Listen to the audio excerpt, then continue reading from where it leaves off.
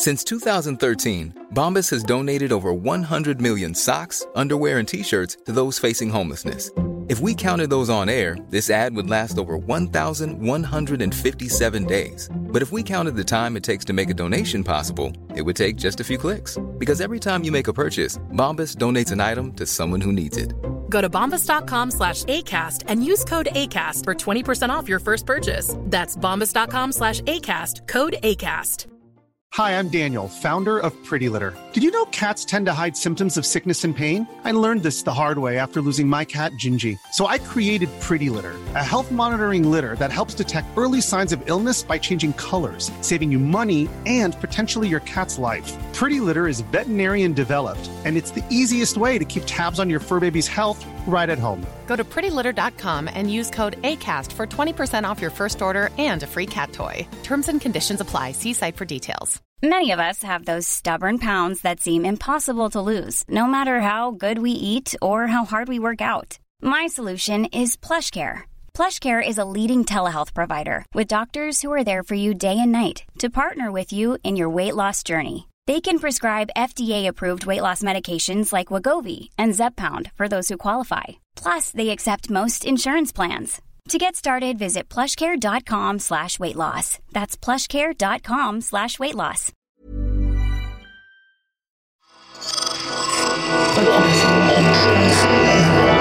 Esse podcast é apresentado por b9.com.br.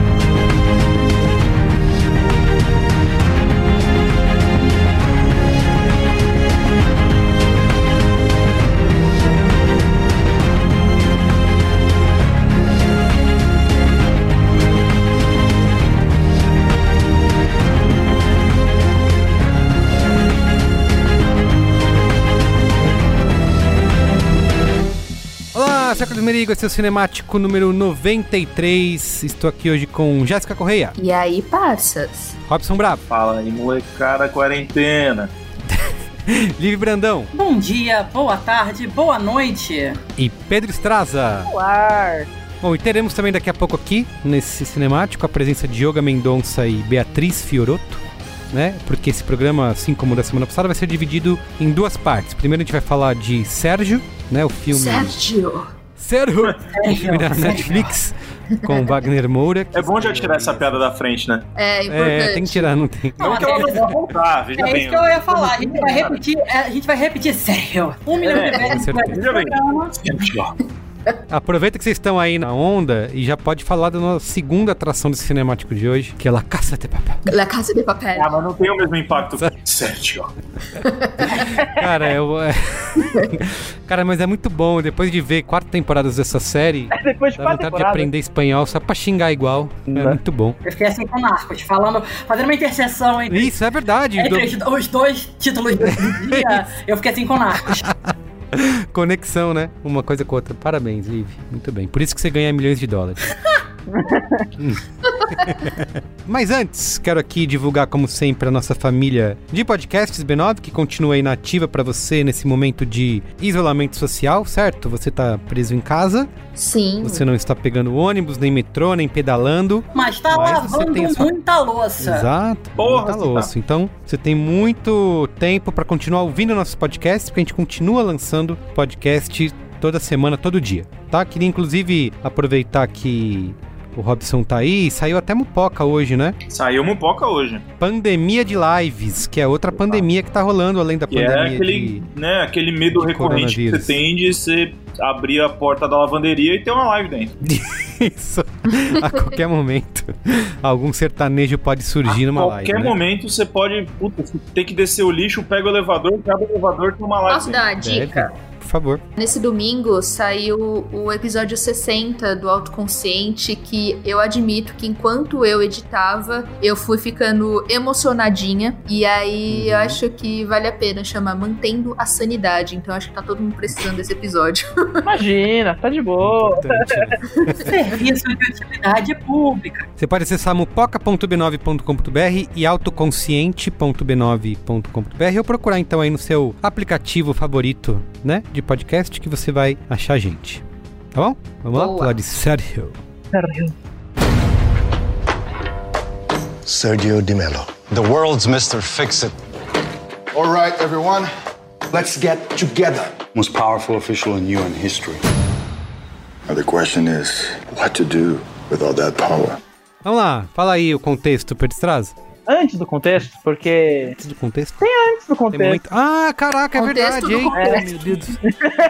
Antes do contexto, a gente tem uma coisinha especial para nosso querido público do Cinemático, porque a gente teve a oportunidade de entrevistar o Wagner Moura na semana passada, antes da estreia deste filme na Netflix, né? A gente foi convidado pela Netflix a fazer um chat por Zoom com o cara, até porque não só ele é o Sérgio, mas ele é produtor do filme, então fica aí com você nosso papo rápido com o Wagner Moura aí. Wagner, eu queria começar essa entrevista perguntando, eu acho muito interessante que você já mostra a tendência já desde o começo da carreira, mas na última década você tem mantido uma preferência por papéis de tom político, né, de mesmo que seja uma coisa direta, como foi o Capitão Nascimento, ou mesmo o Pablo Escobar, né, mas também trabalhos como até o Spider do Elysium, né? Por que essa atração por esse tipo de papel? Você consegue me explicar? Eu acho que é um negócio menos consciente e mais natural, assim, porque sempre procurei, assim, cara, desde quando eu estava fazendo teatro em Salvador, de fazer coisas que eu me interessava, que eu fazer personagens ou trabalhar em obras onde eu pudesse aprender alguma coisa sobre mim mesmo, sobre o mundo, nunca fiz nada por dinheiro ou porque eu ia ficar famoso ou por nada disso. Então, conforme eu fui ficando mais velho, eu acho que os meus interesses foram também se afunilando ali no meu trabalho, né? Eu acho que é isso, assim. E a política é um negócio que me interessa muito. Então acho que é isso, Pedro, assim, acho que mas é um negócio mais natural, orgânico do que eu acho que eu sou, do artista que eu acho que eu sou, do que uma decisão pensada, por exemplo. Eu não gosto muito eu não tenho nenhuma predileção por fazer personagens baseados em pessoas que já existiram, sabe? Eu acho mais complicado, você tem que ter uma responsabilidade com a vida de alguém e tudo. Eu prefiro fazer personagens mais que eu possa estar mais livre e tal, mas coincidentemente eu tenho feito, fiz Pablo Escobar, depois eu fiz esse filme do Olivier Assayas, né, sobre os cubanos, Sérgio, Marighella. Isso é mais uma coincidência, embora eu acho que a vida dessas pessoas, a história delas pode trazer alguma luz para o mundo de hoje, né, em vários diferentes aspectos e sentidos, mas é mais uma coisa natural do que uma predileção mesmo. Entendi. Dito isso, por que essa escolha por fazer o papel do Sérgio agora? Eu acho que esse filme ele vem de um projeto meu, assim, de querer fazer filmes, produzir filmes, uma vontade minha de produzir meu próprio conteúdo, de ter mais controle sobre o que eu estou dizendo como artista. E aí a ideia era começar a produzir aqui nos Estados Unidos filmes sobre personagens latinos, independentemente de serem baseados ou não em pessoas que já existiram, mas personagens latinos que não reforcem estereótipos. E Sérgio era um cara, eu sempre tive muita fascinação e interesse pelas Nações Unidas. E saber que houve ali um brasileiro fodão e tudo, e sobretudo quando ele morreu em 2013, eu passei a ter mais ainda interesse na história dele, procurar saber quem ele era, li o livro da Samantha, então achei que um filme sobre Sérgio era um primeiro passo ideal nesse projeto aí mais ambicioso de produção.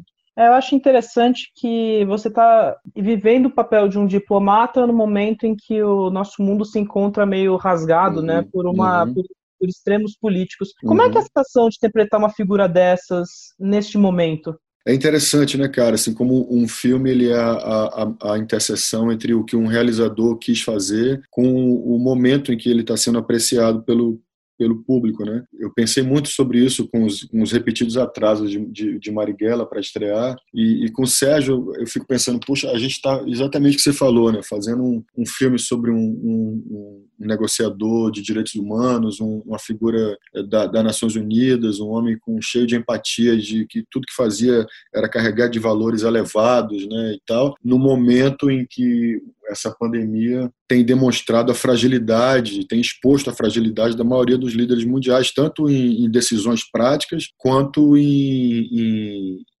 ausência de valores elevados, né? Você vê como essa crise expôs a mediocridade humana de muitos líderes no mundo. Então, acho que é isso. Acho que é interessante que a gente possa ter, é bonito, me dá alegria assim, que a gente possa ter, nesse momento, a gente confinado em casa e assistir a um filme que traz o exemplo de um líder mundial, né, que Sérgio teria sido o próprio secretário-geral da ONU, depois de Kofi Annan, e que sempre se movimentou guiado por valores muito altos, sobretudo o valor da empatia, né, que é o que mais falta, eu acho. Uhum. Esse filme, ele passeia por diferentes fases da vida do Sérgio, né? A gente vê que vai desde os trabalhos do Iraque até o Timor-Leste e até mesmo o Camboja. E a narrativa, você vê que ela vai indo e voltando constantemente, ou seja, fica muito a cargo de você e do resto do elenco determinar essa passagem do tempo, né? Uhum. Como você manteve isso na sua atuação durante o filme? Não muito diferente do que se faz regularmente, assim, né? O ator tem que ter muito noção de onde é que está o personagem em um determinado momento do filme e construindo as curvas emocionais dos personagens de acordo com isso, né? Às vezes você filma uma cena que acontece num tempo depois e do jeito que você filmou aquela cena determina algo que você vai ter que fazer no começo. Esse quebra-cabeça é muito natural, acho, para os atores que fazem cinema. Esse filme, a estrutura dele, como você disse, ela é muito semelhante à estrutura do próprio documentário do Greg, né? Em que você coloca o personagem ali numa situação extrema de tensão, no caso, a bomba estoura logo no começo do filme, o atentado, e ali, a partir desse momento em que o cara está ali nos escombros, em que as pessoas que vivem esses momentos geralmente relatam que avaliam suas vidas, a gente usa isso como pretexto para voltar, né, para o Timor, para o Camboja. Mas, de qualquer forma, é um recorte muito específico, que pega muito o final da vida de Sérgio mesmo, né? O próprio Timor aconteceu uns anos antes da invasão do Iraque, tem ali a cena do Camboja muito pequena, então tem um recorte muito, muito específico, é o final mesmo da vida dele, dos últimos anos. Eu percebo que vocês chamaram o Greg Baxter, ele dirige o filme, e você, como você bem citou, ele fez um documentário sobre o Sérgio 10 anos antes. Aí eu queria tentar entender como é que foi se houve essa divisão de material de pesquisa, né, dado que ele está já há 10 anos, pelo menos, tendo feito essa pesquisa, se rolou esse contato, se ele falou, vai ver o filme que eu fiz 10 anos atrás, como é que foi essa troca? Não, o filme dele sempre foi uma referência para mim, né? É um filme que eu gosto muito, muito emocionante, muito bonito, bem montado, com muita imagem que ele catou em vários lugares do mundo. E mais do que o filme, o Greg me deu muito material que não entrou no filme. Muita coisa sobra que não entrou no filme dele. As entrevistas completas, por exemplo, com os personagens todos que ele entrevista no filme, e muita imagem que ele catou em televisões do mundo inteiro, porque como o Sérgio, né, esteve no mundo quase todo, em cada país que ele ia, havia reportagens nas televisões dos países, e Greg conseguiu ter acesso a grande parte desse material. Tudo isso eu vi. Uhum. Maneiro. Eu só queria aproveitar a última pergunta para falar um pouco de Marighella, que a gente sabe que o filme estava marcado agora, depois de ter sido adiado do ano passado para maio, ele estava para maio, né? E agora, com o prosseguimento da pandemia, tá ficando cada vez mais claro que o filme não deve conseguir estrear nessa data. Aí eu queria saber se há um plano B desenvolvido, se vocês já têm uma data marcada para o filme ser lançado. Como é que tá isso? Não, cara, acho que a gente está no mesmo barco da maioria das produções que iam estrear essa época, né? Ninguém sabe bem o que vai acontecer, por quanto tempo o confinamento vai ser, a gente vai ter que ficar preso, né? Enfim, ninguém sabe muito, né, cara, o que vai acontecer. Então, o filme não tem data ainda de lançamento. Mas quanto ao Marighella, eu estou muito tranquilo, porque acho que o pior com o Marighella passou. Eu fiquei muito angustiado com o fato do Marighella não estrear por uma questão política, uma questão de censura, uma questão de... mas o caso... Quando a gente devolveu o dinheiro para a Ancine e não recebeu o dinheiro e ficou livre para poder lançar o filme, eu estou tranquilo. Assim, o Marighella não vai estrear agora em maio, mas por conta de uma pandemia mundial, e quando isso tudo passar, a gente vai estrear nosso filme nos cinemas, como deve ser, e vai ter o impacto que vai ter, que vai ser grande. Muito obrigado, viu, Wagner? Obrigado, irmão. Se cuide aí, viu? Fala aí, então, depois dessa entrevista maravilhosa aí, Pedro Estrada, que você fez com o nosso... Me emocionei. Astro, Wagner Moura. Fala aí, contexto, né? Bom, depois de tudo que o seu Wagner aqui falou, né, no programa, vamos falar rapidinho do Greg Barker, que é o diretor do supracitado filme, né, aqui. Greg Barker, não confundir com Greg Baxter, que é uma coisa que eu não sei porque eu comecei a confundir o nome dele com isso. Ele é um norte-americano da Califórnia que não divulgou a idade ao público, então não temos idade hoje. Vaidoso. Preserva a imagem, né, não sei. Formado em economia na George Washington University, em relações internacionais na London School of Economics, ele passou grande parte da vida em Londres, onde ele trabalhou como correspondente internacional de vários veículos, incluindo a CNN, a BBC e a Reuters, acredite se quiser. Acredito. Obrigado. No cinema, ele... Só uma coisa, por que eu não acreditaria? Tipo, o cara é jornalista e virou documentarista. Não entendi essa... É um caminho meio comum, assim. Não, vai que a Reuters não deve estar contratando, né? Tá bom, enfim, vamos. De qualquer forma, né? Ele vai, como documentarista, ele vai começar a carreira já em 96, quando ele vai trabalhar em documentários para a TV no geral. Então isso inclui filmes como Flights of the Courage, Red Files e alguns episódios de Frontline entre 2002 e 2007. A parte curiosa é que o primeiro projeto de destaque dele é justo um projeto que tem a ver com o filme de hoje, que se chama também Sérgio, né? Que é sobre o Sérgio Vieira de Mello. Ele tem um probleminha, né, com desapego, assim, porque ele lançou um documentário chamado Sérgio pra depois, 10 anos depois praticamente, né, porque o documentário é de 2009, lançaram um filme chamado Sérgio. Ele tem um problema de apego ou falta de criatividade, jamais saberemos. Eu acho que é falta de criatividade, né, porque 10 anos depois ele continua com o mesmo tipo. É que eu acho que ninguém vê documentário. Aí ele falou, pessoas veem filme, né? Eu já vi outros casos recentes, tá? Não vou lembrar agora, que a gente falou de um filme de ficção e já tinha a mesma pessoa feito um documentário antes, acho que... O do Ted Bundy, não teve algo assim?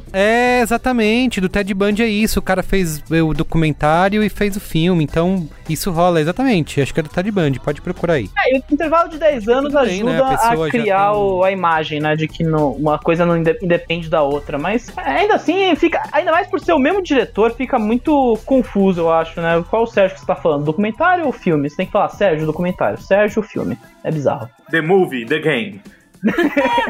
The One Show. De qualquer forma, ó, esse documentário foi exibido primeiro em Sundance. Ele recebeu um prêmio de montagem por uma montadora que já morreu. Foi o último trabalho dela, inclusive. O documentário. Não morreu. O montador do filme não morreu no momento, mas o montador do documentário. Sei lá, a gente tá no meio de uma pandemia, né? Enfim, ó, o Sérgio, ele foi comprado pela HBO, que é engraçado que ele tá na Netflix hoje, né? Mas ele foi exibido primeiro pela HBO na telinha, né? E por isso ele acabou recebendo uma indicação ao Emmy de filme não ficcional na época. Acabou perdendo pra POV em 2010, né? Então, a cerimônia. A partir daí, o cara vai pra uma sequência de projetos que ora são comprados, ora não são comprados pela HBO. Eu acho que a vida dele foi editada pelo canal premium da Warner, né? Mas, ó, filmes que ele fez que foram vendidos para a HBO estão o Manhunt, que é um filme sobre Bin Laden, o Dentro de Casa, o Dilema do Contra-Terrorismo, e o The Final Year, que fala do último ano da administração Obama no poder. E aí, agora ele vai fazer o Sérgio, que, além disso, além do Sérgio ter estreado nesta semana, ele ainda debutou no Showtime lá nos Estados Unidos, o The Longest War, que é um documentário sobre a atuação dos Estados Unidos no Afeganistão. Então, o cara teve um final de semana produtivo. Você vê que ele gosta de uma temática política, /guerra, Ele tem... Exatamente, conflitos internacionais, perfeito, né? É um cineasta de gênero. É um homem que usa o impacto artístico para tratar de política, sei lá o que isso significa, mas tudo bem. E então, sinopse, né? Carismático e complexo, Sérgio Vieira de Mello passou a maior parte de sua carreira como diplomata sênior da ONU nas regiões mais instáveis do mundo. Justamente no momento em que se prepara para viver uma vida mais simples com a mulher que ama, ele assume uma última missão na Bagdá, recém-mergulhada no caos após a invasão americana. Muito bem, ó, repercussão do filme, né? No Letterboxd tá com 2.9 de média, no Rotten Tomatoes 46% da crítica aprova contra 58% do público, e no Metacritic com 57 de 100. Era um filme que era pra estrear nos cinemas ou não, Pedro Estrada? Acho que... Eu não sei, eu cheguei a falar com alguém da Netflix na época do Tundum e ele já tinha alguma noção de que ia ter planos pro filme, né? Tanto que teve, né? A gente teve entrevista agora, o filme teve maior divulgação aqui no Brasil, mas conforme os cinemas estão fechados e é um filme da Netflix, a gente não tem nenhum dado de audiência, além do fato de que o filme ficou no top 10 da Netflix agora no final de semana, aí ficou em sexto, sétimo lugar ali. Entrou, não foi Brincando com Fogo, que foi o reality show que ficou em terceiro lugar, né? Foi o melhor lançamento da semana na Netflix aqui no Brasil, mas fez um sucesso, né? Eu acho que muito porque Wagner Moura tem muita buzz aqui pro brasileiro, né? Lógico. Não, mas isso já é um dado importante, né? Se ele apareceu ali nesse top 10, né? Considerando que o top 10 da Netflix é algo que a gente possa confiar, né? Acho que a gente deve levar a sério isso, né? No caso.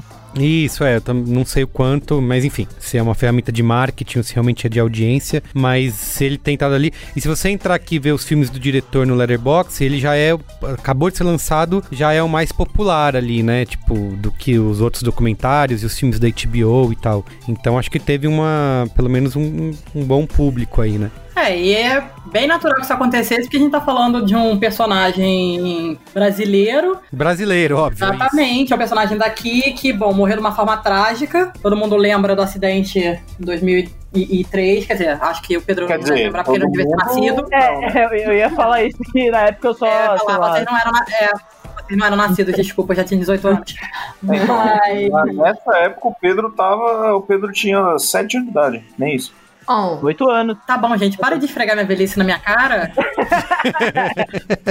Mas enfim, é um personagem brasileiro, um cara que morreu de forma trágica, um cara super importante, interpretado por um dos nossos maiores atores em atividade, Wagner Moura. Um dos mais marcantes em termos internacionais, né, também, né? Tem que pensar que, tipo, sei lá, ele é o Rodrigo Santoro desse momento pra gente, né? O brasileiro em Hollywood. Exatamente. Não roga praga.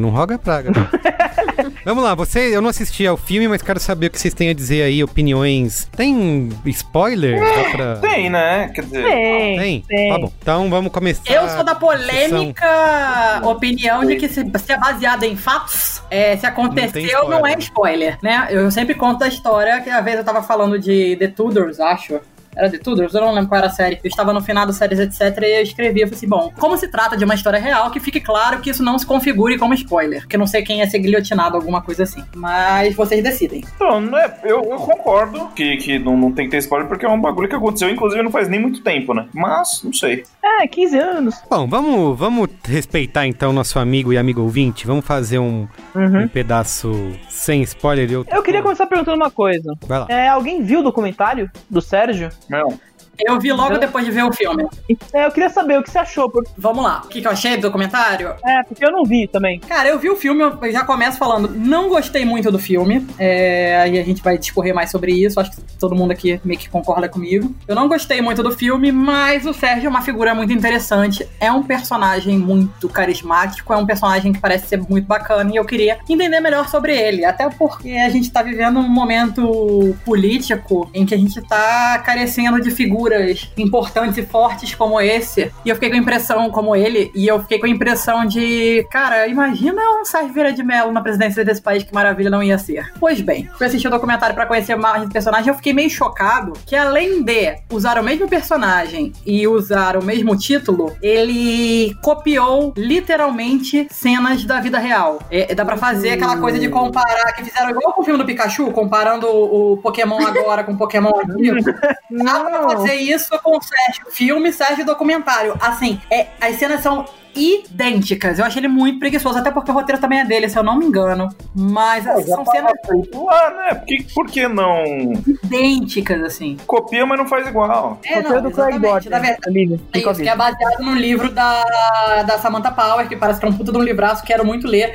A Samantha Power é uma baita entrevistada desse documentário. O documentário, ele é muito bom, mesmo, assim, porque entrevista a Samantha, que foi biógrafa do Sérgio, entrevista a própria Carolina Larriera, que era a mulher do Sérgio, que é interpretada no filme pela Ana de Armas, atriz cubana incrível. Que é aquela Tatiana de Paz. Exatamente. E entrevista a mãe do Sérgio, entrevista a sobrinha do Sérgio. Não fala com os filhos dele, nem cita o nome dos filhos dele, que parece ter uma treta aí de família. Mas entrevista a mãe do Sérgio, entrevista os 2 soldados que tentaram resgatá-lo. É um troço bastante emocionante, assim, é bem foda. O Sérgio foi muito mais foda, inclusive, do que o filme, a ficção, a cinebiografia dá a entender, assim. Ele é muito mais profundo do que o filme entrega.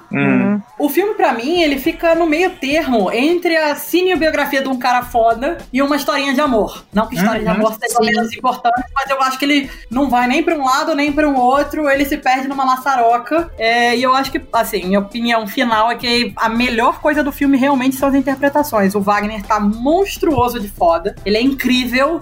Aquela cena do Timor-Leste, que depois a gente fala mais sobre ela com calma. A cena dele com a mulher, com a tiazinha Timor-Leste, uma das lindíssima, né? O Wagner tá foda. Ele nunca esteve tão bonito também, tá uma coisa bastante impressionante. Ele e a Ana de Armas têm uma baita de uma química. Nossa senhora.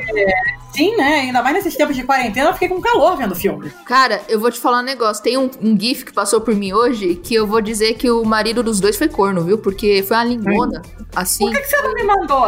Reza... Não vou falar isso aqui não, mas eu falo depois em off eu te conto uma historinha.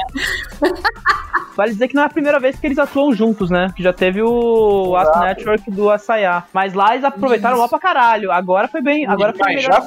Mas já se pegaram em outros momentos. Veio uma influência. Aquela química ali, ela já foi testada antes. Não, ali os 2 são grandes atores. A Ana também tá incrível, embora eu acho que o papel dela tenha sido meio mal escrito, meio fraquinho. Mas os 2 são animais, assim. O filme é muito pouco pro que eles entregam. É um filme que tem um puta personagem, uma puta história, 2 puta atores, mais um diretor ruim. Quem mais? Eu posso ir. É engraçado, né? Eu não conheci nada do Sérgio mesmo. Eu sou o Zillennial, Millennial, o jovenzinho da turma aqui. O nenezinho. Então, eu entrei no filme sem saber o que aconteceria com o Sérgio, né? Então, criou-se essa... como é que pode falar? Expectativa, né? Não entrei falando assim, não, Sérgio is dead, né? Eu vou falando, beleza, talvez sobreviva, talvez não, vamos lá ver, né? E eu acho que talvez o Robson explore melhor isso, por isso eu acho que eu não vou me estender tanto no assunto, mas realmente é um filme muito... E eu concordo muito com a Lívia, é um filme muito confuso sobre o que ele quer ser. E é bizarro, porque ele quer humanizar o Sérgio acima de tudo, né? É uma figura tão foda, uma figura inspiradora. O filme literalmente começa com a fala: isso aqui é pra inspirar, né? O Sérgio falando isso pra câmera, em off, numa entrevista que foi recriada, né? Pelo que eu entendi da Liv. Assim, legal. Você tem um exercício muito de boas intenções aí dentro, né? Você vai fazer um filme sobre uma figura inspiradora e você quer torná-la mais humana para que todos possam alcançar aquele status de benevolência, de uma figura do bem que o Sérgio é, né? Só que o filme, a partir daí, é muito... O que o Andy pode fazer é nada, né? Ele quer fazer o exercício a lá Frank Capra de o homem do povo, o homem do bem ali, o cara que vai fazer coisas de relações internacionais ali que ele tem que fazer em várias regiões. Só que o filme não sabe nem se ele quer ser uma coisa de contexto político. Eu acho que é muito uma coisa do Greg de querer muito dar onda nisso, né? Mas ele também quer ser essa coisa do relacionamento, do cara que quer fugir dessa rodinha de tentar resolver problema, quer viver uma vida no arpoador, hein? E aí vai começando a virar uma coisa meio disforme, sem pé nem cabeça. O filme vai ainda pela umas idas e vindas que não fazem o menor sentido pro andamento da trama, e você começa a ficar confuso, flashback dentro de flashback. Mas enfim, é isso. É um filme, ele tem boas intenções, mas ele não vai muito longe a partir disso, e ele espera que, por ser filme de boas intenções, a gente aceite todos os problemas que ele venha junto. Eu acho que, como estreia na direção, é muito inconsistente o filme, sabe? Total. O que eu me perguntei foi isso, assim, por que deixaram o Greg, tudo bem, que ele fez o documentário e tudo mais, Mas, cara, se é um filme tão ambicioso, como o Wagner falou em todas as entrevistas, por que trazer um diretor que nunca tinha se provado fazendo ficção antes, sabe? O cara deve ter vendido bem o projeto. É bom de pitching, né? Essa história, esse filme com um diretor bom na mão, caralho, a gente tá aí chorando, querendo ressuscitar o Sérgio pra ser presidente desse país. Sim. Do jeito que fica uma coisa pique meio novelão, sabe? Imagens super que posam de banais e supérfluas de momentos que deveriam ser momentos emocionais intensos, né? Mas aí eu posso deixar pro papo com spoiler já. Sim. Vai lá, Jéssica. Eu acho que pra mim, um termômetro se eu gostei do filme ou não é se eu não conheço, procurar mais a história da pessoa depois. Não aconteceu. Porque, gente, assim, de verdade, é um filme confuso pra caramba. É um filme de fatos reais, que não precisava ter um tanto de vai e volta. A história de amor, eu acho que fica, sei lá, boba no meio daquilo tudo, porque eu entendo que quer dar uma profundidade pra ele, colocar ele humano além das motivações dele profissionais, humano também na vida pessoal, enfim. Só que eu acho que ele não te conecta em nenhum momento com o personagem, ele não te faz querer acompanhar. O filme, ele é muito chato, gente, pelo amor de Deus, é cansativo. Eu juro, eu fui colocar uma batata pra fazer enquanto tava passando o filme. Cara, juro pra você, tirar a batata da air fryer foi mais interessante. E aí eu fiquei assim, porra, mano, a gente já tá num momento político merda e eu vou assistir um filme sobre isso. Assim, tem que ser bom, tem que ser cativante. E é isso, o Wagner Moura é um ator foda, ele já fez muita coisa boa. A química é muito boa entre ele e a de Armas, mas eu acho que, gente, não rolou. Eu acho que se o diretor tivesse se focado a ficar mesmo no documentário, já faria o papel que é esse filme. É o papel de informar as pessoas dessa figura pública maravilhosa que existiu no Brasil e que foi mundo adentro. Porém, nesse filme, não consegue. É assim, eu concordo com 100% que o Pedro falou. Não tem, gente. Não dá. Pois é. Não dá nem. E você, Robson? Porque assim, o filme, tipo, ele é aquele filme que ele te dá ele é um coito interrompido cinematográfico. Logo de início, você já entende que o Sérgio é uma figura muito foda. Que ele foi uma pessoa que, mano, todo mundo respeitava o cara, ele conseguia falar e convencer quem ele queria, ele tinha uma meta, ele fazia... Mano, você já sabe que o cara era foda. E aí, a montagem do filme que eles fazem, que eles resolveram fazer o filme contar a história de uma maneira não linear, ela simplesmente faz você perder todo o seu interesse. Depois eu posso entrar melhor nisso na parte de spoilers, por que isso é ruim. Mas, cara, tipo assim, ela simplesmente mata qualquer simpatia que você pudesse ter pelo filme, sabe? Sem falar que esse negócio de ficar, não sabe se vai deixar uma coisa super política, super trama internacional, ou se você vai deixar a história de amor acontecer ali no meio, com umas coisas super clichês que não fazem o menor sentido. Você fala assim, cara, por que eu tô vendo isso? Sabe o que eu fico com a impressão, Robson? É que parece que eles pensaram assim, vamos fazer um filme, só que não vamos focar no lado político, vamos focar no lado emocional. Então qual é a solução? Vamos bagunçar a linha cronológica pra você não ficar pensando muito no andamento político da carreira profissional do Sérgio. Mas, cara,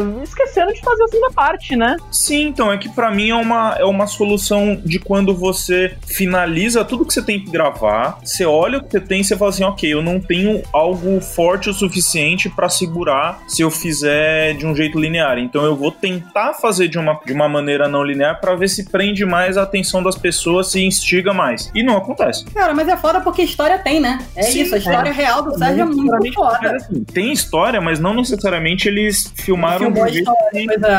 entendeu? Porque, de novo, a gente já comentou aqui, provavelmente o diretor não tem muita mão pra isso, sabe? Não, nas cenas emocionais, você sente a falta de manejo ali, fica uma coisa meio até ridícula de observar.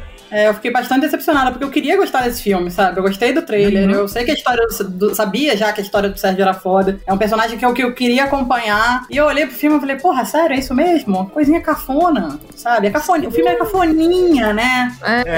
A personagem da Ana de Armas é meio subaproveitada, ela é só o interesse amoroso do cara, sendo que ela também era fodona, economista formada em Harvard. Mulher era economista formada em Harvard, trabalhava na ONU. Mas ela fica meio, sei lá, achei muito desperdício de história, de química, de atores. Eu acho que o colocasse ela também num papel de mais poder, né, de ser mais fodona, eu acho que ia dar uma liga maior pro filme de caramba, essas duas pessoas que trabalhavam com direitos humanos e aí eles se juntaram por um bem maior e conseguiram viajar juntos pra trabalhar e manter o relacionamento. Enfim, dá pra fazer um negócio legal, sabe? Dá super. Vamos pros spoilers? Liberou geral.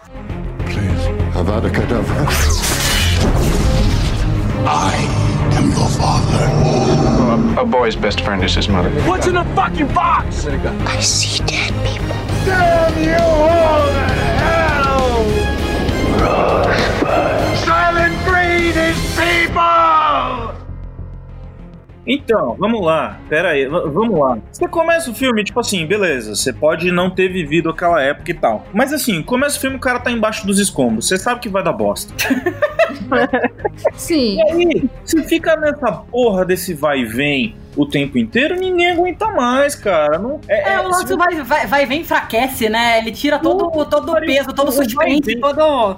o vai e vem funciona quando cada vez que você volta pro passado, você vai ter um flashback, esse flashback desenrola alguma coisa a mais sobre... por que aquele momento que ele tá no futuro quase se fudendo, por que aquilo é importante, entendeu? Senão você tá fazendo um vai e volta, é desnecessário. Você não conta de uma maneira, de um jeito linear e foda-se. É mais fácil. Então assim, tipo, pra que você vai ficar fazendo isso? Não tem necessidade. E eu posso contar uma coisa que vai deixar vocês que não viram o documentário com ódio?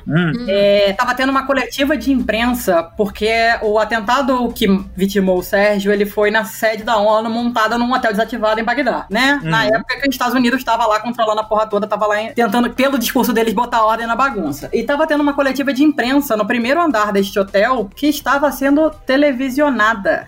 Tem gravação do momento em que a bomba explode. Porra! Não dá raiva do filme? Dá raiva do filme.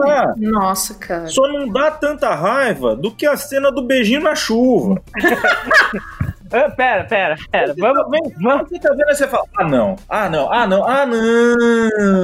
Vamos por parte. Porque essa cena da chuva tem além de ser cafona para um caralho, tem todo o contexto que não faz o menor sentido a cena da chuva rolar, né? Porque todo o cenário o cara vai encontrar o carinha lá da guerrilha do Timor-Leste, que vai virar o presidente da porra toda do Timor-Leste, alguma coisa assim. E aí ele fala, beleza, eles vão demorar um tempinho, então eu vou dar uma volta aqui. Aí ele vai lá e faz toda aquela cena que a Jéssica falou, a Jéssica ou a Lívia, agora esqueci. Mas que é a cena da velhinha lá. Mulher, né? Mulher é tudo igual, né? Pronto. A minério de quarentena, me perdoe. Cara, eu tô ouvindo o Pedro Estraza ficar vermelho. Eu ouvi o som da bochecha dele voando. Quer ter opinião agora, porra? Que é isso?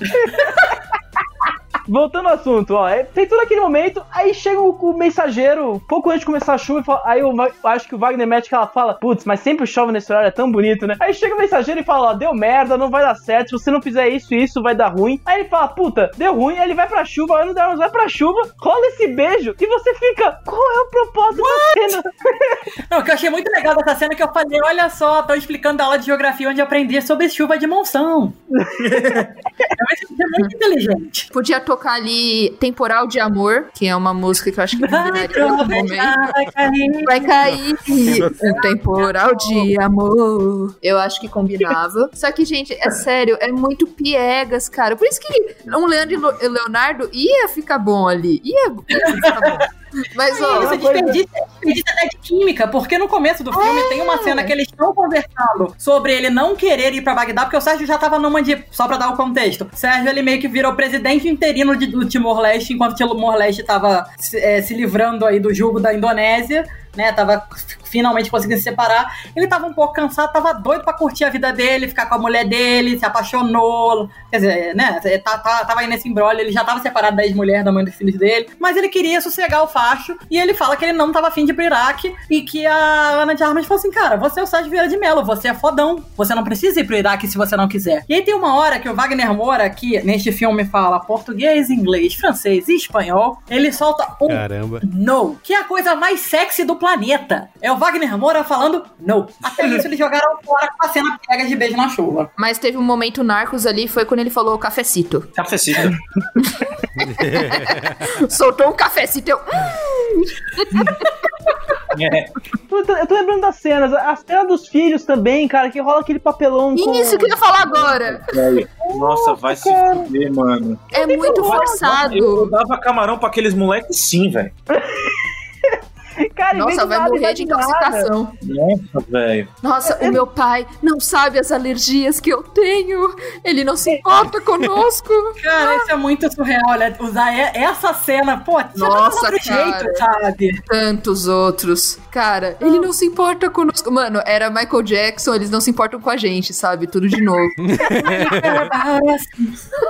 E aí, essa parte é muito piegas, porque... Tá, ele não é perfeito, ele é um homem do mundo, ele é um homem que vai resolver os problemas. Ele escolheu salvar o mundo, salvar a vida pessoal, né?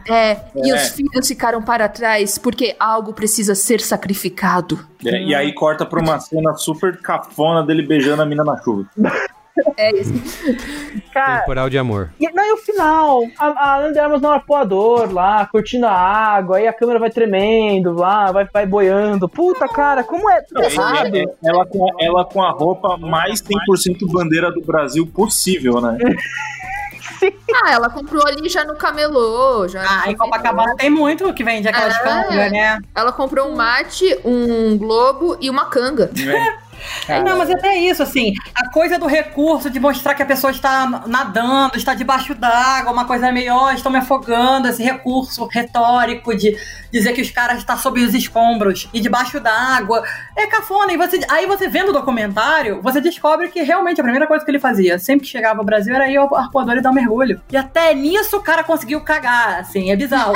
Mas na verdade, ao contrário do que aconteceu contigo, Jéssica, eu fiquei com mais vontade de falar assim, não, agora eu quero ler o livro da Samantha. Eu quero ler o livro pra passar mais raiva do filme. Porque eu tenho certeza que o livro vai ter descrita a cena do camarão, do tipo, cara, ele era tão desligado da família, ele era um pai tão ausente que ele nem sabia que o filho dele sempre teve alergia a camarão. Mas de um jeito, sei lá, isso na boca do filho. O jeito que foi transposto pra tela não funciona. Muito bem. Notinhas? Deixa eu só falar uma coisa, um fun fact que eu tive que ralar muito pra descobrir. Deixo muito. É porque tinha um cara que tava mandando comunicado de erro em várias matérias que a gente deu no UOL, falando que ele não era, que o Sérgio não era diplomata, porque ele nunca fez Rio Branco, ele nunca serviu ao Itamaraty. Lá fui eu pesquisar e não cheguei a conclusão nenhuma, porque a maioria dos veículos, inclusive a USP, trata o Sérgio como diplomata, mas o Sérgio, ele não estudou no Brasil, ele estudou na Sorbonne, ele era filho de embaixador, isso não tá no filme, mas ele comenta em uma frase muito rápida que ele é filho de embaixador, Exato, ele cresceu fora do país, né, ele é filho de embaixador, estudou na Sorbonne, tava tomando porrada de policial nos protestos em Paris em maio de 68, era todo comunistinha. Tem que usar esse estado, né? Exatamente, ele não fez o Instituto Rio Branco, não fez curso no Rio Branco e não virou diplomata. Só que ele exercia um cargo diplomático na ONU. Ele era alto comissário de direitos humanos, se eu não me engano esse era o nome do cargo dele, na ONU. Ele era cotado pra suceder o Kofi Annan. Então lá fui eu pesquisar, não cheguei a conclusão nenhuma se ele era diplomata ou não. Lembrei que o pai de uma grande amiga minha de faculdade é embaixador. O que eu fiz? Mandei um zap pra ela falando, Lili, me salva. Pergunta pro teu pai. Na verdade, ele sim pode ser considerado diplomata, pois ele exercia cargo diplomático, mas ele não era diplomata brasileiro, pois ele nunca representou o Brasil. Então ele era brasileiro, ele era diplomata, mas ele não era diplomata brasileiro. Pronto, agora vocês sabem disso. Fiquem com essa informação. Ou seja, 2 mais 2 não é igual a 4. Hein? Basicamente. A ordem dos fatores aqui altera o produto. Ou seja, nem todo diplomata é brasileiro, mas todo brasileiro é diplomata, talvez não, sim, quem sabe. Por aí, Robson. Bela apuração, viu, Liv? Parabéns. Aqui é notícia. Notinhas? Vamos. Vamos lá. Quanto vai? Quanto vale o show? De 0 a 5 estrelas. Eu vou dar nota 3 de novo pelo personagem e pelas atuações. Eu dou nota 2 por causa do Wagner Moura. Eu dou 2 por causa do beijo de língua. Ô, louco. Eu vou dar 2 você, Pedro? Porque... boas intenções, cara. Because of reasons.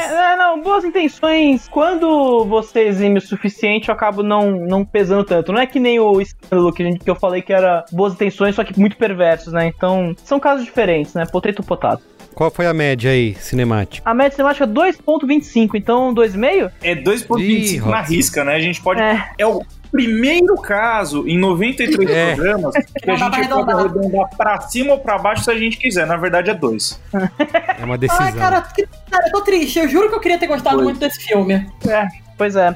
Então, de forma monocrática, Robson Bravo decidiu que é 2, é isso? Na verdade, que enquanto eu explicava, eu lembrei que se é 25 pra baixo é nota 2, redonda pra baixo. Entendi. Se fosse 26, seria... Se fosse 20, não. Se fosse 2.26, seria 2,5. Se fosse acima de meio, arredonda pra 7. Se fosse abaixo, arredonda, entendeu? O que você tá falando, Robson? Mas tudo bem. 26. Mas tá explicado. O 26, ele arredonda pra 2,5. Se fosse 24, ele arredonda, ou 25, ele arredonda pra 2. Tá bom. Mas menor igual. Consultou o livro de regras, né? Com a constituição do... Tá bom. Robson é graduado na Fisher-Price. Tá tudo certo. Eu sou justo aqui, entendeu? Graduei na Fisher-Price aí, inclusive fiz o extensivo da Fisher-Price, que é repetir o pré 3 vezes. É que ele tem um probleminha? Os pais dele são primos? Eu sou um diplomata da Fisher-Price. Muito bem, então é isso, gente. É isso. Me llamo Tokio. Pero cuando comenzó esta historia, no me llamaba así. ¡Quieto, no te muevas o te reviento! ¿Cómo te suenan 2.400 millones de euros? Mamá, estoy pensando en irme de viaje. Bom, agora nessa segunda parte aqui do Cinemático, recebo Bia Fiorotto. Olá, Cinematicers, tudo bem? Yoga Mendonça. Olá, que tal? Boa, vamos falar aqui do fenômeno La Casa de Papel. La Casa de Papel. Aliás, uma coisa que eu falei pra galera... Eu vou falar em espanhol. Dá uma maior vontade de falar espanhol, porque pra xingar em espanhol é muito bom, né? Puta cara! Nossa, cara. Isso.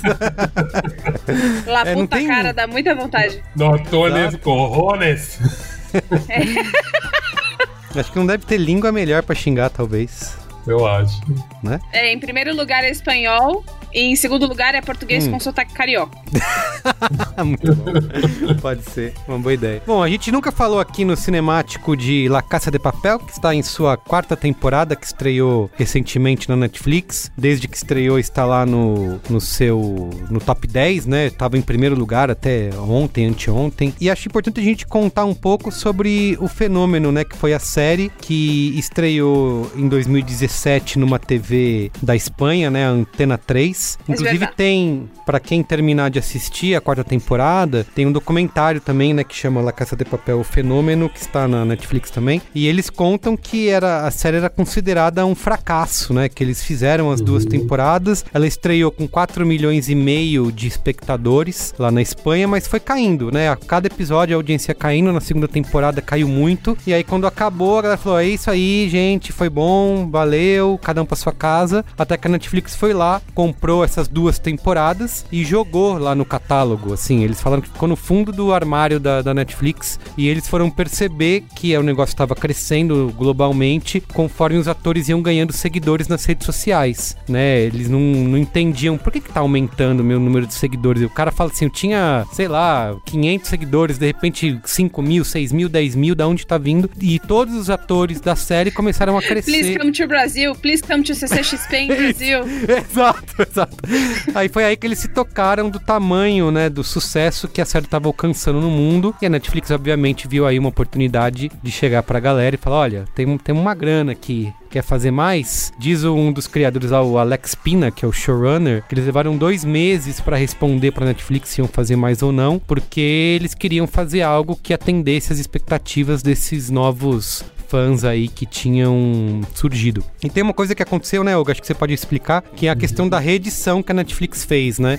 Justamente. Quando saiu na televisão, o formato era diferente. Os episódios eram mais curtos ou mais longos, me lembro, mas enfim, o corte da primeira temporada pra segunda é meio esquisito. Ficam 4 episódios a mais que na última hora apareceram, mas falavam que era por causa do tamanho mesmo, que era diferente de formato mesmo. Então por isso que tinha um gancho meio estranho. Cara, começa a temporada de um jeito bizarro, assim. Porque na Netflix tem... A primeira temporada tem 13 episódios, né? A segunda, 9. Aí a terceira e a 4ª parte tem 8 episódios cada, né? E na TV foi exibido 6 episódios só da primeira temporada, né? Isso. Nossa. Então a Netflix pegou esse... Não, e teve uma lance que foi meio foda, porque a Netflix teve um gap. Ela ficou algumas semanas, então todo mundo foi assistindo pirata, né? Então ficou mais maluco ainda, assim. Foram várias semanas. Foi todo mundo... Você lembra da campanha com a Sandy? Eu escolhi esperar. Ah, tinha isso, é? Tinha. Eu escolhi esperar. Porque, assim, todo mundo assistiu a primeira parte sabendo que tinha a segunda parte, não tava lá. E aí a Netflix, muito espertinha, trouxe a Sandy pra falar: eu escolhi esperar a segunda parte saindo da Netflix. E aí era toda uma zoeira com eu escolhi esperar o movimento sobre ser abstêmio. E isso. Muito bem, ó. Queria só falar um pouco do Alex Pina, que é o showrunner, criador da série. Você tá falando errado, é Alec Pina, né? Alec Pina. Alec Pina. Obrigado. Tem que ter uma linguinha. Você que poliglota, né? Eu, a grande poliglota do B9, realmente. Ele é um espanhol de 52 anos, né? Começou sua carreira como jornalista, trabalhando em jornais lá na Espanha, até entrar pra TV espanhola no começo dos anos 90, onde trabalhou como roteirista e editor da Videomídia. Seu primeiro projeto creditado chama Más que Amigos, de 97, e tem uma outra série dele que é acho que seu primeiro grande sucesso, né? Agora em segundo lugar, depois de La Casa de Papel, que é o Vis-a-Vis, que tem até a atriz que faz a Nairobi, foi lançado em 2016, também no mesmo canal que é o Antena 3. E aí, com o sucesso do Casa de Papel, ele fundou um estúdio que é a Vancouver Media, né? Cujo primeiro projeto é justamente o La Casa de Papel. Tá? Enfim, o que mais que a gente pode falar aí desse fenômeno da série, Yoga? Você viu você assistiu o documentário também? O documentário é incrível, assim, porque mostra um monte de cagada de produção e eu acho muito importante afirmar isso, assim, ninguém esperava, nem os caras que venderam, nem os caras que escreveram, assim. Então, diferente do Breaking Bad, do Better Call Saul, que tudo é amarrado, que você fala, o cara já sabia que ia dar certo. Você vê que tem esse raciocínio na Casa de Papel. Tipo, tem várias cenas, principalmente na última temporada, não vou falar as cenas agora, porque agora não é o momento livre de spoiler, mas enfim, tem várias cenas que você percebe que ele remete, que ele volta um pouquinho atrás do raciocínio, mas você vê que não foi nada planejado, os caras tomaram um susto. Então dá pra perceber que realmente, assim, cara, fudeu, vamos aí, vamos ganhar dinheiro, gente, vamos inventar coisa. E ele tá inventando coisa. Só que você vê uma diferença de produção na terceira e quarta temporada para as duas primeiras? Não, isso já começa a ver que viaja o mundo, né, velho? Isso, é verdade. Toda série que começa a viajar o mundo, velhinho, é isso. A primeira temporada a gente tinha que gravar no Fundo Verde. Tipo o filme da Globo Filmes, que o 2 é sempre Nova York. É sempre Miami, né? Miami e Nova York. Miami. Vamos para Las Vegas. Não, o Leandro Hassum leva pra Las Vegas, é isso aí. Não, é as novelas da Globo que vai fazer cena na Itália. É isso. Sobrou de... mas mesmo Master of None. Master of None caiu o dinheiro, ele já foi viajar. 3 meses fora.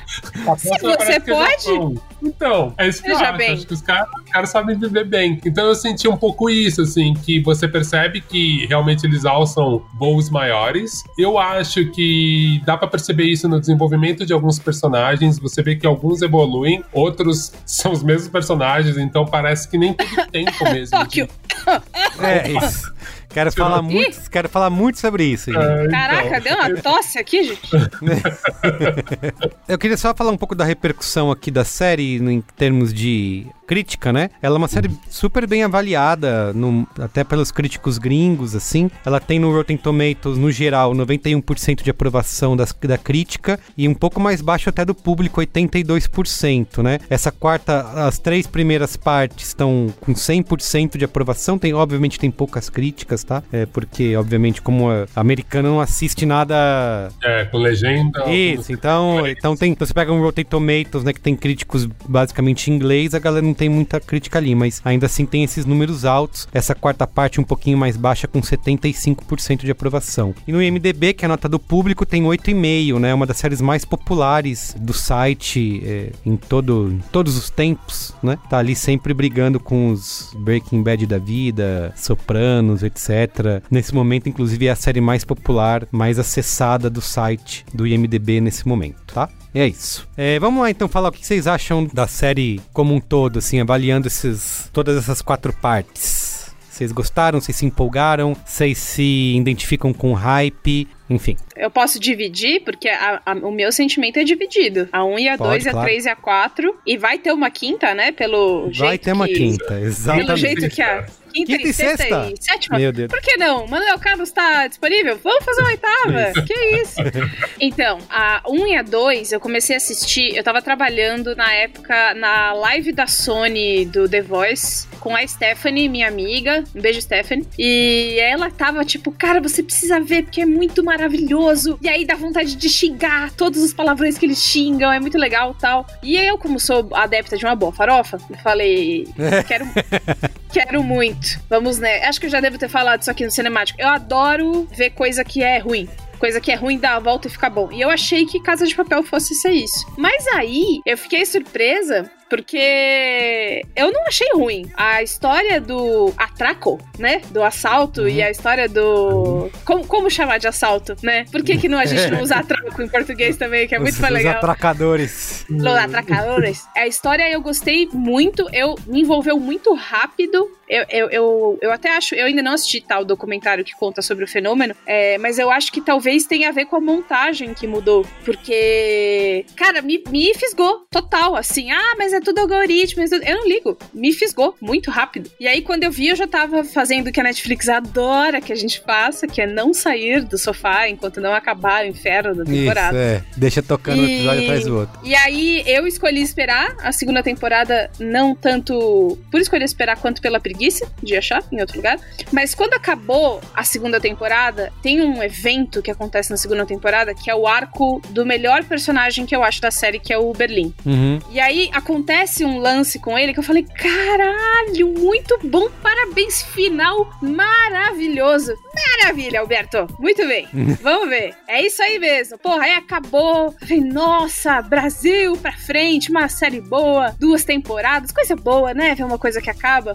Aí veio o anúncio da terceira. Isso, aí veio o sucesso, né? Porque uma coisa que mostra nesse documentário é, tipo, além obviamente, dos atores crescendo nas redes sociais, eles começaram a ver pelo mundo muitas manifestações, gente usando máscara, torcida de futebol. Carnaval.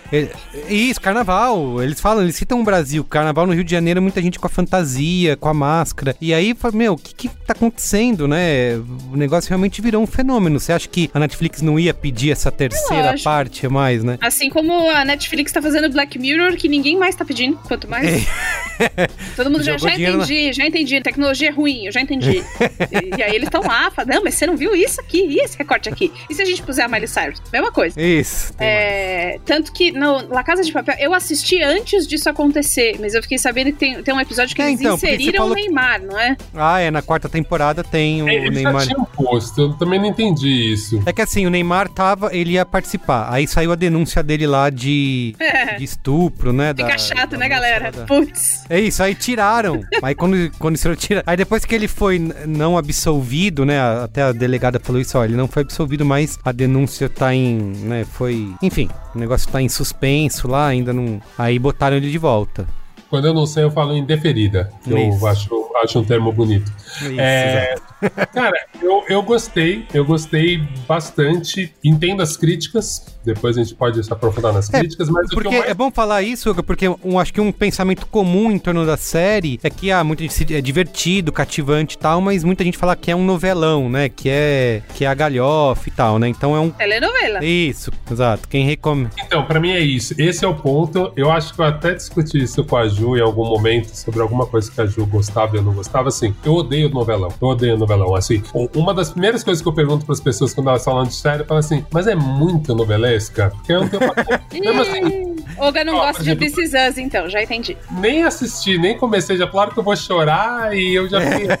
Falaram que é bom, mas é novelão, eu já falo, puta, novelão. Cara, eu não assisti The Good Wife. As pessoas amam e falam que é incrível, porque, eu vi o primeiro episódio e falei, novelão, já deu vontade de ser primeiro. Novelão então, alert. Porque às vezes eu acho meio ruim, e é engraçado, porque eu gosto de romance escrito, tipo novelão, mas geralmente eu começo a pegar com os personagens, acho que o tratamento é ruim, então assim, são poucas séries novelões que eu gostei na vida. Mas essa me pegou porque eu acho que, número 1, eles trabalharam muito bem todos os clichês. Assim, ela é cheia de clichê, tem todos os ganchos. E tipo, se você assistiu, sei lá, Baby Driver, 11 Homens no Segredo, O Plano Perfeito, Um Dia de Cão, tá tudo ali. Não tem nada de novo, gente. Só que eles amarraram de um jeito muito bom, principalmente por causa do carisma dos personagens. Aquele primeiro episódio de A Casa de Papel tem que ser estudado, cara. É maravilhoso. Porque eles já falam o que vai acontecer em tudo. Você vê o primeiro episódio de tudo. E ao mesmo tempo, tipo assim, é como se fosse um grande trailer e você fala, eu quero ver essa porra desse filme até o final. Porque você vê aquele trailer. Mas o que eu saquei é que o lance dos personagens, os porra dos personagens são muito carismáticos e você se importa com aqueles merda de qualquer jeito, assim. Você quer ver o vilão, você quer ver o Arthurito morrer, você quer ver a outra se dar bem, você se importa. Isso eu achei muito interessante. Mesmo entendendo que tem umas manipulações, assim, né? O jeito que eles usam a trilha é muito cafona. Muito. É cafona. Ao mesmo tempo é maravilhoso, porque somos latinos.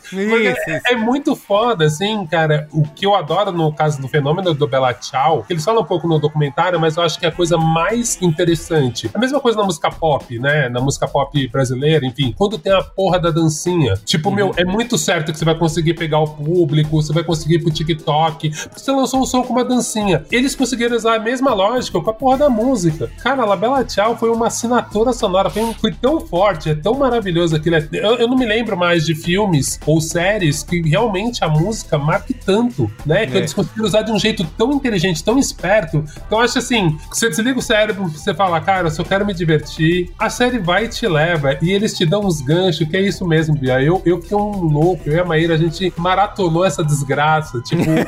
A gente começou muito na dúvida. Eu assisti. A Maíra nem embarcou primeiro. Ela falou assim: vê aí. Eu assisti o primeiro e falei: cara, é foda, meu Deus. Aí ela já embarcou no segundo. Eu ia dando as pausas explicando pra ela o que era. Ela foi assim. E quando viu, velho, sei lá, 3 da manhã. Tipo, caralho, acabou essa porra. Meu Deus, vamos achar o Piratex. Eu soube que tem mais 3 capítulos aqui. Então, assim, eu embarquei muito na viagem.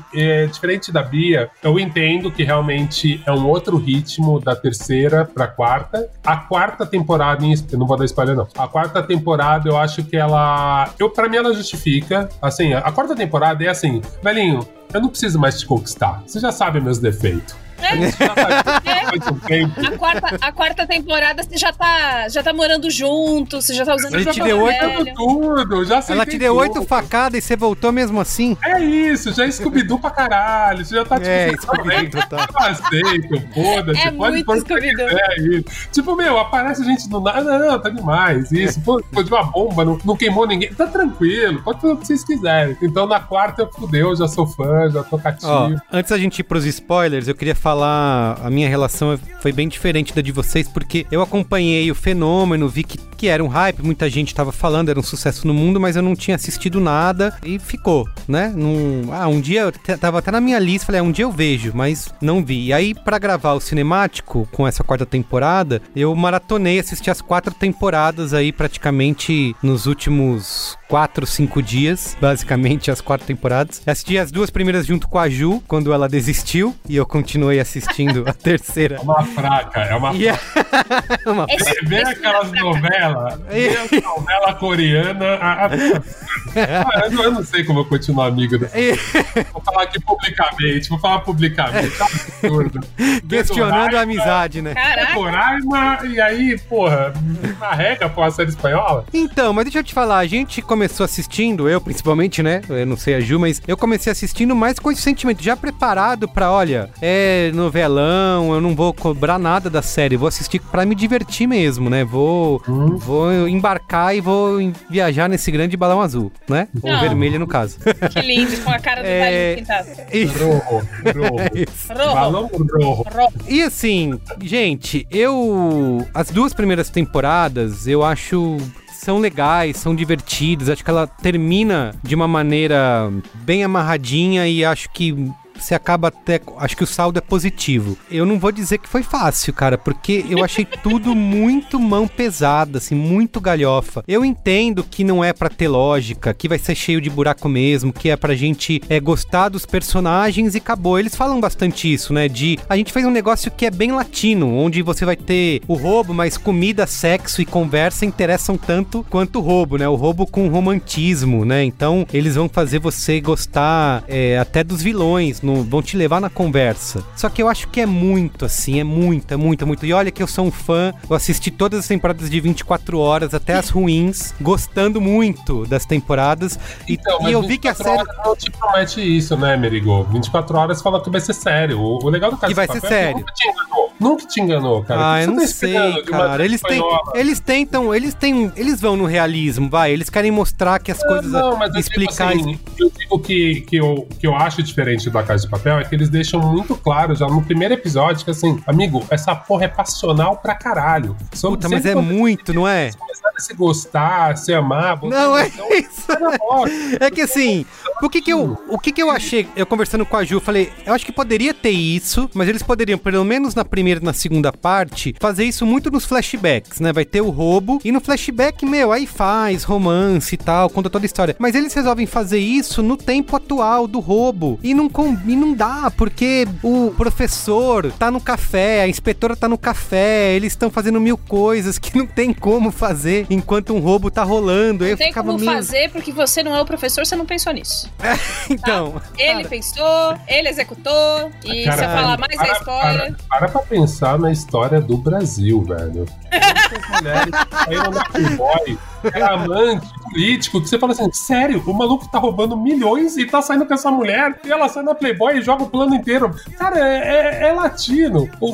Eu sei, parece meio real. Eu lembro que eu também tinha essa crítica no começo, falando assim, gente, mas não é pra nada não, assim, mas eu acho que não dá pra você se apaixonar pelo outro no meio do assalto, a pessoa inteira quer te matar. Só que quando você para pra pensar no Brasil, o Brasil é cheio disso, velho. Mas eu imagino que o fator confinados dentro de La Casa de Papel também deu um grande fator. Porque assim, eu fico pensando, sabe Big Brother? Que as pessoas se apaixonam e elas ficam, tipo, muito loucas. No último Big Brother que a gente teve agora era no meio de tanta guerra, eu consegui me apaixonar por você. Quem fala isso, velho? Ô, Bia, tudo bem, mas eles estão lá um semestre. O roubo lá não tem tempo. São 72 horas. Não, mas aí eles ficam 8 meses estudando. Eles casam, descasam, se apaixonam e tudo mais. Mas é que quando tá lá dentro o negócio é vezes 1000. Eu entendo. É intenso, né? É intenso. A gente tem que tomar cuidado. Eu fui por um caminho muito ruim pra defender essa série, porque eu fui tentando buscar o realismo, né? E não é isso que a gente precisa buscar aqui. Exato. Então, assim, mas...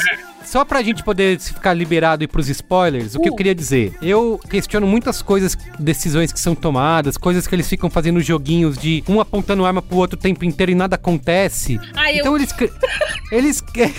eles criam tanto esse suspense que chega uma hora que fala, não vai acontecer nada. Eles aponta a arma, nada acontece, na 10ª vez, foda-se, eles não vão atirar. Mas é igual o Jack Bauer? Quantas vezes o Jack Bauer você viu assim? Não, cara, a primeira temporada de 24 horas já tem uma... Não é? A primeira temporada de 24 horas eles já matam uma personagem que já muda a coisa toda. Nesse não, é aponta a arma e nada acontece, mas tudo bem. Mas aí eu acho que quando encerrou a segunda, legal, eu acho que é um final decente. É um final que condiz com tudo que eles construíram até Isso, exato. Tem a ver, tem a ver pra caralho. Aí, essa terceira e quarta parte, cara, é cópia idêntica da primeira e da segunda, igualzinho, até os personagens que morrem e os que voltam são mesmas personalidades, é a mesma estrutura. Isso, então você vê que eles estão assim, foi um sucesso, a Netflix quer mais, vamos fazer igual. E assim, aí eu acho que eu perco a paciência, assim, eu acho que até... Vamos fazer igual, mas um pouco pior, vamos. O que eu acho que você falou, Bia, já sei do que como não vou cobrar muita coisa, mas minha perspectiva, tá? Eu perdi a paciência mesmo, assim, eu tava já assistindo sem me importar com o que acontecia. Assistindo no celular, relógio, né? Isso, contando quantos episódios faltavam pra acabar, eu não tava... Você perdeu uma parte que é muito importante de todas essas séries que ficam muito populares juntos, que é justamente todo mundo curtindo ao mesmo tempo. Exato. É uma coisa, não reassistam Lost, é impossível. Tem Lost. Agora, na época, todo mundo vibrando junto, eu acho que o La Casa de Papel, ele tem essa coisa que o Game of Thrones também tem, que assim, velho, o lance é você terminar e falar pro amiguinho do lado e começar a pirar. E assim, eu sei que a maioria das coisas que você vai falar vai ser negativa, mas você vai rir dos defeitos, você vai ficar com ódio da Tóquio, você vai ficar com ódio de alguns personagens. Eu acho que, assim, realmente é uma série que se você perdeu o timing, não dá. Se eu assistir pro espírito crítico mesmo, como eu vejo muita coisa, cara, né? Mas, você falando isso, eu acho que é uma série que funciona, eu acho que a Netflix se deu muito bem, todo mundo consumiu uma atrás da outra, mas eu acho que isso demonstra mais a fraqueza do que a força da série, porque se ela fosse um negócio de episódio semanal, tipo Game of Thrones, eu acho que talvez colaborar, não desse essa sensação de repetição, né, porque isso que você acaba um episódio, você, cara, porque eles têm esses ganchos, né, todo fim de episódio é um gancho, você, caraca, preciso conversar, vou comentar isso em rede social e tal. O cara ele assistiu comigo, eu acho que até a segunda parte, e depois ele faz uma coisa que ele sempre faz, que é, na nossa sala, onde tem a TV, fica o computador também. E ele fica jogando, e aí, de vez em quando, ele tira o fone e fala, o que aconteceu? Ai, agora tal coisa aconteceu com tal personagem. Ah, mas eles também, né? Bom, peraí que eu vou jogar. Ele vai vendo assim, seriadinho, vou explicar pra eles. Principalmente nessa terceira e quarta, eu tenho a impressão de que tem episódios inteiros que poderiam ser alguém te contando, aconteceu isso e isso, começa daqui. Porque... até o quinto episódio da quarta temporada é super lento, aquele flashback do casamento é insuportável. E nossa, é mesmo, esse é chato. Pode acelerar de tão chato que é. Vamos liberar pra spoiler? Vamos, né, que eu pra quero gente poder falar à vontade. Então é isso, vamos lá. Spoilers! I am your father. A boy's best friend is his mother. What's in the fucking box? I see dead people. Damn you all to hell! Rosebud. Silent breed is people! Liberado, gente. Só pra quem assistiu tudo ou quem não assistiu e não se importa, no caso. E quer ouvir. É isso. Falem aí. Cara, eu preciso dizer, antes de mais nada, antes que eu esqueça, que eu pirei na primeira e na segunda temporada, que me fez gostar dessa porra, que foi o Berlim. O Berlim, eu acho ele um ator eu gosto ótimo, também. E assim, eu acho ele um puta... Eu não sei o nome do ator, depois tem que procurar, mas eu acho ele um ótimo ator. E o arco dele... Por mais chaotic evil, total, né? Ele faz as coisas do jeito dele, da cabeça dele, porque ele é doidão. Mas a história dele, o final da história dele, quando ele morre, é a música do Bella Ciao. É igual. É a mesma coisa. E tocando Morto pela Libertad, enquanto ele morre, eu rolava no sofá e falava, caralho! Foi catártico, foi muito... E assim, eu tava trabalhando no Judão na época, eu escrevi um texto sobre... Precisamos mesmo da porra da terceira temporada de La Casa de Papel? Porque... Não, vamos qual é a boa. Porque eu fiquei assim, cara, vocês terminaram bem, tá tudo bem, o que vocês querem encher o meu saco com a terceira temporada? Aí vai vir a terceira temporada, eu vou ver, porque eu sou o quê? Trouxa? Isso. E aí tem não só a terceira, tem a quarta, que é a mesma coisa da terceira. 2 dias, ridícula. Isso, e vai ter a quinta, que é a mesma. Eles nem finalizaram essa história, da terceira e a quarta. Eu achei, mas você sabe que eu achei que eles fossem finalizar. Eu achei que era isso, que eles iam terminar. Que pra quem não lembra, refrescar na memória, primeira e segunda, né? Primeira e segunda parte. O assalto. É o assalto à Casa da Moeda. Como é? De la Moneda e Timbre. É Timbre?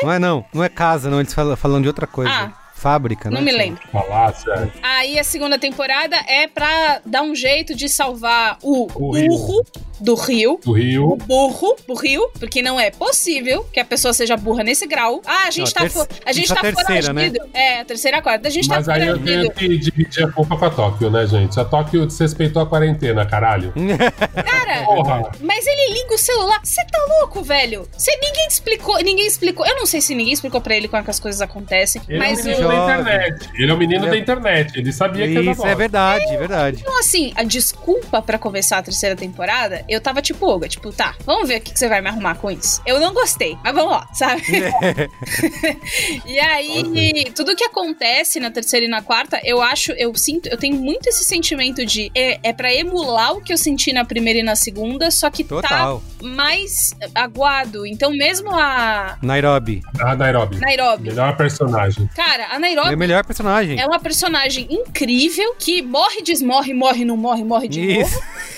Porque eu não tô entendendo se eu tô assistindo o Alto da Compadecida, se eu tô assistindo... E eles fazem isso direto, ela tomou um tiro, tiraram um pedaço do pulmão, em meia hora ela tá de novo lá, andando. Porque a pessoa se recupera rápido. Isso aí Caraca, velho. De vontade. Então, assim... Eu fiz cirurgia da vesícula, eu tinha vontade de morrer, quando eu falei, não, acho que eu preciso não dar mais pra voltar à vida, porque se eu ficar desse jeito... É que você não tava, não tava no meio de um atraco, né? Olha aí. Imagina você tirar um pedaço do pulmão, porque você tomou um tiro. Você deve ficar 3 meses desse jeito. Regenera mais rápido pela adrenalina. Adrenalina. E aí eu fiquei... é aquilo, né? Eu tô assistindo porque agora eu quero ver como é que vai terminar. E aí, assim, tem momentos. Tem momentos que você fica, porra... tem momentos. Eu também, eu digo isso. Só que eu acho que esses momentos, Bia, são diluídos nesses outros. Eu acho que quando, por exemplo, quando eu falei que eles apontam a arma um pro outro, nada acontece. Eu amo essa cena. Eu amei. Eu rolei de rir. É muito boa. Aí quando finalmente acontece, isso tá meio que dá uma diluída. Você fala, tá bom. Eu amo. Eu vou falar os atos positivos, então. Vai.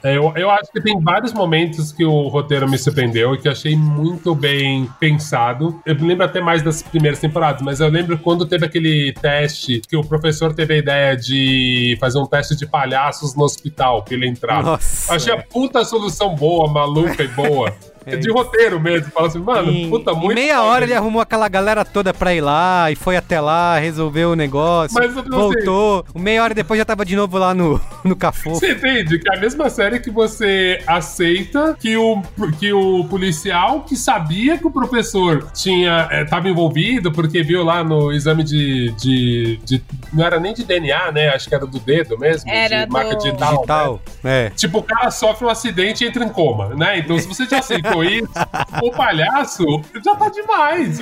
Caralho, boa sair dessa do palhaço. Eu já aceitei que o professor, que o policial entrou em coma com a batida de carro lá, o único cara que tinha resposta. Então, pra mim, tá massa, assim, banquei o palhaço. Mas eu acho que tem várias saídas. Aquela armadilha que eles usam pra prender a Nairobi e aquele jeito que eles usaram dela presa, eu achei genial, cara, na porta. Legal, muito bem feito. Então, tipo... tem esses momentos visuais, né? Ele tem várias cenas bem icônicas, né? Tanto que a série conquistou o mundo com essas imagens, né? Fora isso, acho que é... E mesmo o Ganzia agora, deles botarem um super vilão. O Rambo, assim, né? Tipo... O cara é o Rambo. Então, eu achei interessante, tipo, primeiro Exterminador do Futuro 2. Eu achei legal, assim, eles botarem um inimigo muito forte, porque antes eu achava isso meio desproporcional, sabe? Tipo a Raquel, né? Pô, a inimiga que vocês botam. Tipo, isso, é verdade. Mas acho mais real isso. A pior força policial de todas depois de The Fall. É muito.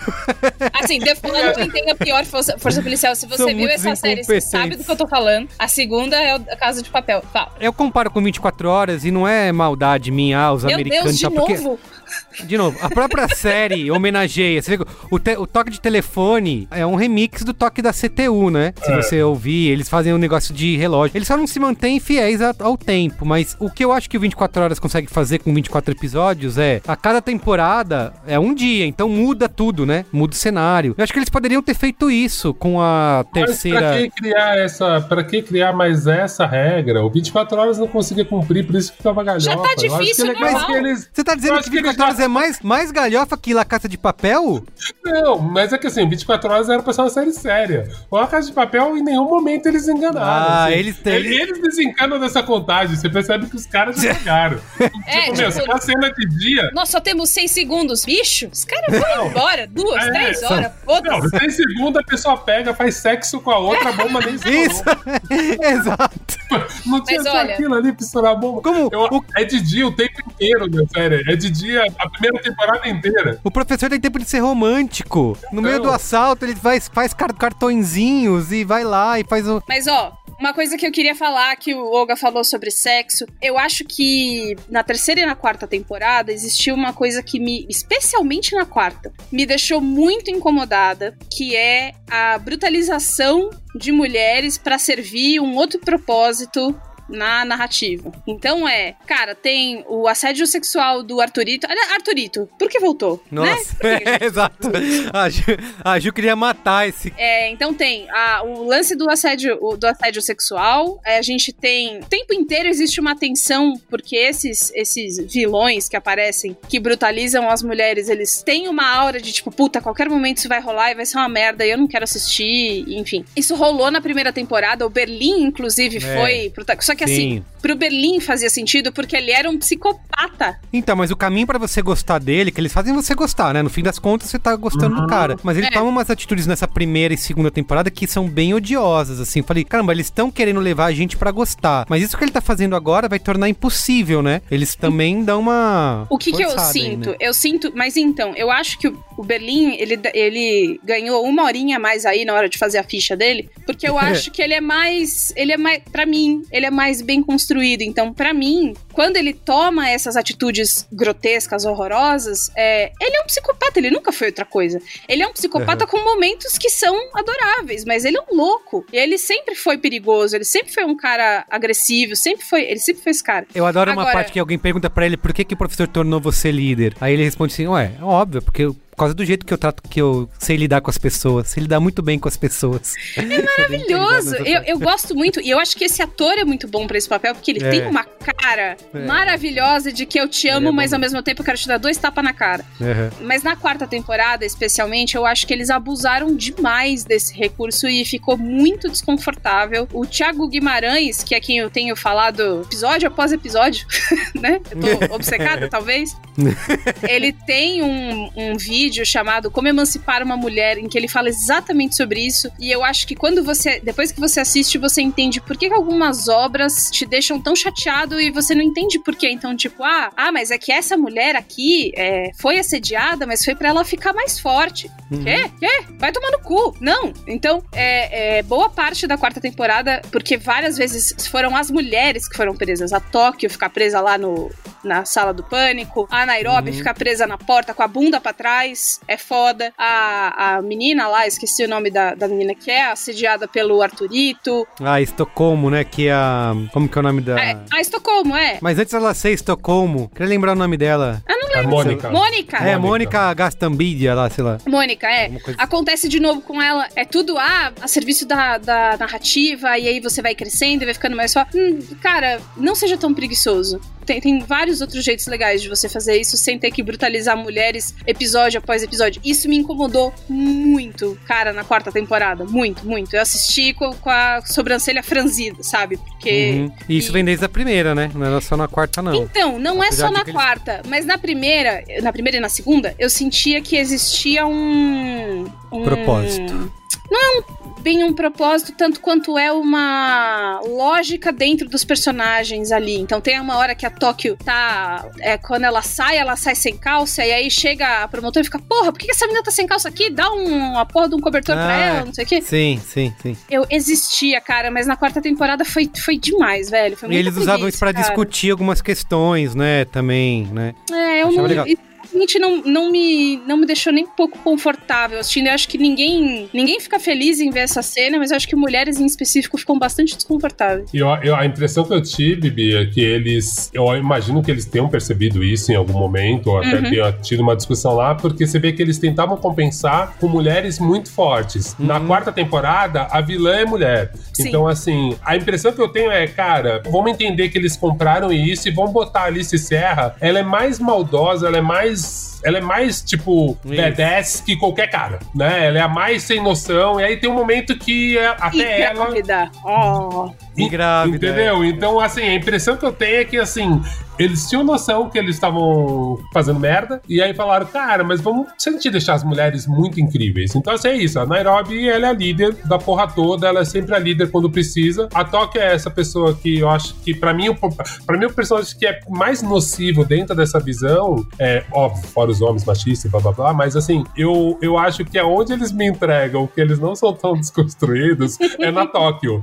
Porque eu acho que a Tóquio, ela faz isso o tempo inteiro, né? Ela é Manic Pixie Dream Girl versão Casa de Papel, né? É meio estranho, né? Porque ao mesmo tempo você fica uns momentos e fala assim, puta, acho que ela é a Girl Power. Aí ela dá uma viajada, assim, que você fica assim, puta, não, cara, eu não entendi por que mataram a Nairobi. Será que a atriz no documentário fala que ela não tinha nada em vista? Porque não, ela era o melhor personagem, velho. Não, e ao mesmo tempo eles criaram esse personagem pra atriz entrar.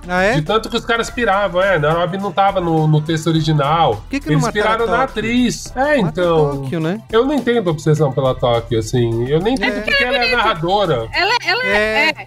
Não, ela ser narradora é estranho. Mas ali todas são bonitas, cara. Não tem uma mulher feia ali. Mas ela agora, ela é do padrão... Então, é isso que eu falo, a Manic Pixie Dream Girl lá. Ela é esse padrãozinho da menina meio assim, ela é meio doidinha, mas ela é irresistível, mas ela não sei o quê. Isso. E aí você fica todo apaixonado, e aí o Instagram dela é Urso Lolita, e aí... Ixi. Sabe? Eu queria falar, eu sei que eu só tô falando mal, mas eu queria citar outro ponto que eu acho fraco na série, e que eu tinha acompanhado muito na repercussão, e eu falei, caramba, acho que só por isso já vale ver, que é o lance da resistência, né? Somos a resistência. A resistência. Isso, então todo mundo fica, virou um símbolo de resistência, Bela Tchau, nananã. Gente de direita cantando Bela Tchau, nunca esquecer. Isso. Eu acho que na série é tão superficial, sabe, esse negócio, tipo, eles salpicam aqui e ali, a gente é contra o sistema, o capitalismo, mas pra gente, né, largado, cara? Mas na Espanha não, velho. O espanhol médio, ele tem uma desconfiança do governo absurda. Quando você vai pra lá, você entende que lá é outra parada, assim. Eu acho que pra gente, sim. E eu acho que assim também, né, Merigo? A gente tá carente, né, velho? Nem dá pra botar a culpa na ficção, porque, mano, os caras saem de Coringa. É verdade. Toda vez os caras de Coringa na Paulista. Você tem razão. Então, assim, eu acho que não dá pra jogar isso na conta da ficção, saca? Tipo assim, a gente que é carente, a gente tá pedindo uns heróis muito bizarros. Assim. Então, a gente adora Bela Tchau. Mas a gente canta qualquer música, velho. Eu tô só quebrar algo também. Achei que fosse ser um pouquinho mais... dançando na escada da consolação com roupa da camisa da seleção. Então... Nossa senhora. Maravilhoso. Eu achei que ia ser um pouquinho melhor trabalhado. Mas isso é um lance, a gente não pode ver um símbolo que a gente já quer assumir pra si. Aconteceu com a máscara do Guy Fawkes, aconteceu com o Coringa. Puta, acontece com qualquer coisinha, cara. E aí até hoje você tá andando na CCXP, você vê 1 milhão de gentes porque... Aí vem aquela, você tá de Anonymous, né? A coisa ela vai sendo usada, reusada, triusada e até perder o sentido. Mas é isso que me irrita. Uma série igual Watchmen, né? Porra, Watchmen, queria ver todo mundo com o olhinho preto. Mas não vamos ter. Porque a gente gosta do zero errado. Não vai tá rolando. A gente gosta do zero errado. Gente, outra coisa que me irritou muito na série. Eu amo a quantidade de vezes. Apesar de tudo isso, eu vou assistir sempre que lançar, tá? Só queria dizer que zero coerência. Não, assim... Eu só no tatu no braço, porque, no caso, limites. Eu confesso que foi difícil terminar, assim. Eu não sei se eu vou... Eu não tava me divertindo mais, é isso que eu quero dizer. Mas uma coisa que eu ficava toda hora, fazia assim, sabe? Mas, Merigo, agora você vai assistir essa porra e você vai ter áudio meu, áudio da Bia. A gente zoando junto, aí falando, mano do céu, que cena bosta. Meu Deus do céu. Pode ser. Eu dou o braço a torcer que pode ser. Mas uma coisa que eu ficava toda hora, assim, balançando a cabeça, é a quantidade de vezes que eles botaram gente de volta nos assaltos. O cara sai e volta e tudo bem, gente. Só a polícia não entra. Agora tem que ter um plano pra ele sair. Agora tem que ter um plano pra ele voltar. A Tóquio volta de moto. Depois que a Tóquio volta, eu falei, caralho, essa foi boa. Aí depois você já fica assim, gente, foda-se, né? Tá mó várzea. Qualquer um entra nessa merda. Só a polícia que não... Uma coisa que eu não entendo, os caras tão brigando lá, ninguém tá em lugar nenhum, eles estão tentando resolver uma coisa no andar de cima, e os reféns estão lá embaixo de boa, todo mundo sentado esperando. Porque só levantar e ir embora. O que os caras estão fazendo sentado lá? Sim. Não, é que eles fizeram essa coisa do refém, eu acho interessante, né? Porque tanto na primeira quanto na segunda, os reféns ficam com medo de ter algum outro refém disfarçado, né? Eu acho isso legal. Quando atenção, né? Tipo, quando eles tornam os reféns sócios, eu acho isso legal. Então, que aí pra mim foi a parte mais socialista, que você falou, caralho, aí sim, Brasil. Isso. Aí você fala, porra, agora bateu, né? O esquerdismo aqui série comunista, não é vermelho de bobeira. Aí, é isso que eu ia falar, esse macacão não é vermelho à toa, hein? Não é à toa, não. Macacãozinho de TNT. E tem macacão pra todo mundo, né? Tem máscara. Eu acho... Gente, assim, eu amo a variedade de tamanhos de macacão. Isso, eles levaram tamanho GMP. GPM... né? Body positive. E eu amo que imagina na fábrica, me vê 50 macacões GG. Isso, vamos carregar tudo isso aí. Vai anotando aí. Os caras carregaram máquinas gigantes, todos aqueles sacos a vácuo, tem tudo. Eu sinto que esses detalhinhos, eles são coisas que eu consigo superar. Tipo, supera. Eu também, não. Vai pra frente. Isso, eu tô sendo. Isso aí eu já tô sendo chato, sabe? Eu não tô. Como que eles carregaram isso pra dentro? Não, foda-se. Isso aí eu não. Até eles a Nairobi faz uma piada quando a Mônica pede ela tá, não, acho que a Alison Park, ela pede uma outra roupa que ela tá suja. Fala, meu, isso aqui não é outlet, não. Passa um paninho. Isso daí eu não tô. Parece que eu tô questionando esses detalhes, mas não, isso aí é de boa. O que eu falo é a repetição de coisas. De gente que volta, gente que toma tiro, mas nada acontece, não morre e volta, sabe? Aí isso daí eu acho que começa a cansar, porque pra mim perde o impacto das consequências. Perde as consequências, sabe? Quando uma hora que é pra ser super emocionante, que eu acho que tem essa parte do Berlim, quando a própria Nairobi morre e outros pedaços. Eu acho que eu fiquei mais emocionado no documentário com a morte da Nairobi do que na própria série. Porque é isso, você já fica meio... Primeiro, eu preciso botar um adendo aqui que eu tomei um puta de um spoiler do perfil oficial da Netflix no Twitter, que eles tuitaram se despedindo da Nairobi. Com fotinho e tudo, assim, sabe? Adeus, Nairobi. Aí quando... Exato, aí ficou começar a assistir, eu já sabia que ela morria, né? Então... No próprio pôster, né? Na arte do pôster tem ela no chão com uma bala na cabeça. Caraca. Depois olha, aquele pôster que é a ilustração, a capinha, tinha ela com um negocinho na cabeça, assim. Então se olhasse bem, você ia saber que ia dar bosta. Isso, agora eu vou fazer um pouco de crítica, né? Porque apesar de ser fã, sou um fã, eu sou um louco consciente, como Sim. Eu acho que tem uma coisa que eu acho mais complicada eu sou muito fã de The Leftovers, melhor série do mundo. The Leftovers, os caras chegavam e falavam assim, foda-se, essa temporada vai ser outra coisa completamente diferente, a terceira é outra maluquice. Eu achei, quando virou na segunda, cara, vai ser foda agora, porque vai ser esse grupo especial de policiais tentando pegar cada um no lugar do mundo. E o professor, de longe, tentando... Caralho, vai ser tipo Sense8. A Netflix vai botar a mão do dinheiro. Eles vão filmar em vários lugares do planeta. Vai ser foda. E aí você fala... Putz. Não é. Eu pensei a mesma coisa. No primeiro episódio, eu falei... Putz, acho que essa terceira vai ser boa. Porque eu também pensei... vai ficar solto, né? Vai ser solto no mundo. Não, isso. Mesma coisa. Vamos ter que roubar um negócio pra provar um ponto. Então. Mas aí, quando eu vi o documentário, eu falei... Puta, entendi, velho. O bagulho é tipo uma banda indie que cresceu, sabe? Isso. Entendeu? Ganhamos dinheiro. Mas, tipo assim, os caras sabem fazer aquilo, porra. Tem que repetir o sucesso. A gente fez o primeiro disco agora. A gente não deu tempo de a gente ficar bom e fazer um álbum branco, sabe? Não, a gente tocava iê. E aí, de repente, vocês vêm e falam, não, faz aí a obra da sua vida. Então, eu tô sentindo que talvez a próxima temporada e a sexta melhore, porque vai dar tempo até da direção, da equipe, todo mundo amadurecer. Com o Covid vai dar bastante tempo pra pensar. Pra escrever, pra pensar. Mas, Olga, sabe o que eu daria muito essa chance pra uma quinta temporada? Se eles tivessem feito como fizeram no fim da segunda, que é encerrar aquela história. Encerra esse roubo do Banco da Espanha e aí na quinta começa outra coisa. Mas não acabou o roubo do Banco da Espanha. Mas, que, aliás, mas aponta coisas interessantes. Tipo, o que vai ser da Alicia? Né? Tipo, a Alicia, ela tá muito interessante agora, ela solta, ela sendo esse quase anti-herói. Então, mesmo Ganzia, será que ele morreu? Não, e botaram a Lisboa de volta no lugar, pra quê? Ela já tinha saído. Isso realmente é a parte que eu tenho que abstrair bastante também. Então, é que é isso que eu falo. Ela pode fugir pra qualquer lugar, ela vai fugir pra dentro do banco. Isso. Não faz sentido nenhum. Mas ao mesmo tempo era isso, o banco tava sem liderança. Então a Lisboa lá vira uma lista. Isso. Que o rolê, todo trampo pra levá-la de volta já tá fora. Eu acho que existe também uma paixão muito grande desses roteiristas de fazer um plano complicado dar certo. Olha que uma coisa vem pra outra, tinha outra, tinha esse aqui, é tipo, cara, é o tesão deles. E eu adoro quando essas cenas, elas estão ali no meião e eu fico, caralho, o que vai acontecer, filha da... E aí deu certo. Também gosto muito, cara. O final não faz sentido? Tanto faz, deu certo. Não faz. Mas essa é a parte que eu mais gosto, sabia? Dessas explicações, eu fui até pesquisar, tipo, o Banco da Espanha realmente tem uma área dessa, diz que não é igual, óbvio, mas que tem esse lugar que inunda se for invadido. Sim. E eu fiquei encantado com esse negócio, sabe? Eles explicando como vai fazer. E nessa terceira e quarta, o professor ficou burro, né? Emburreceu, porque começa a tomar um monte de decisões. O amor mas esse é o lance. Então, é isso. O amor emburrece. É isso, Bia.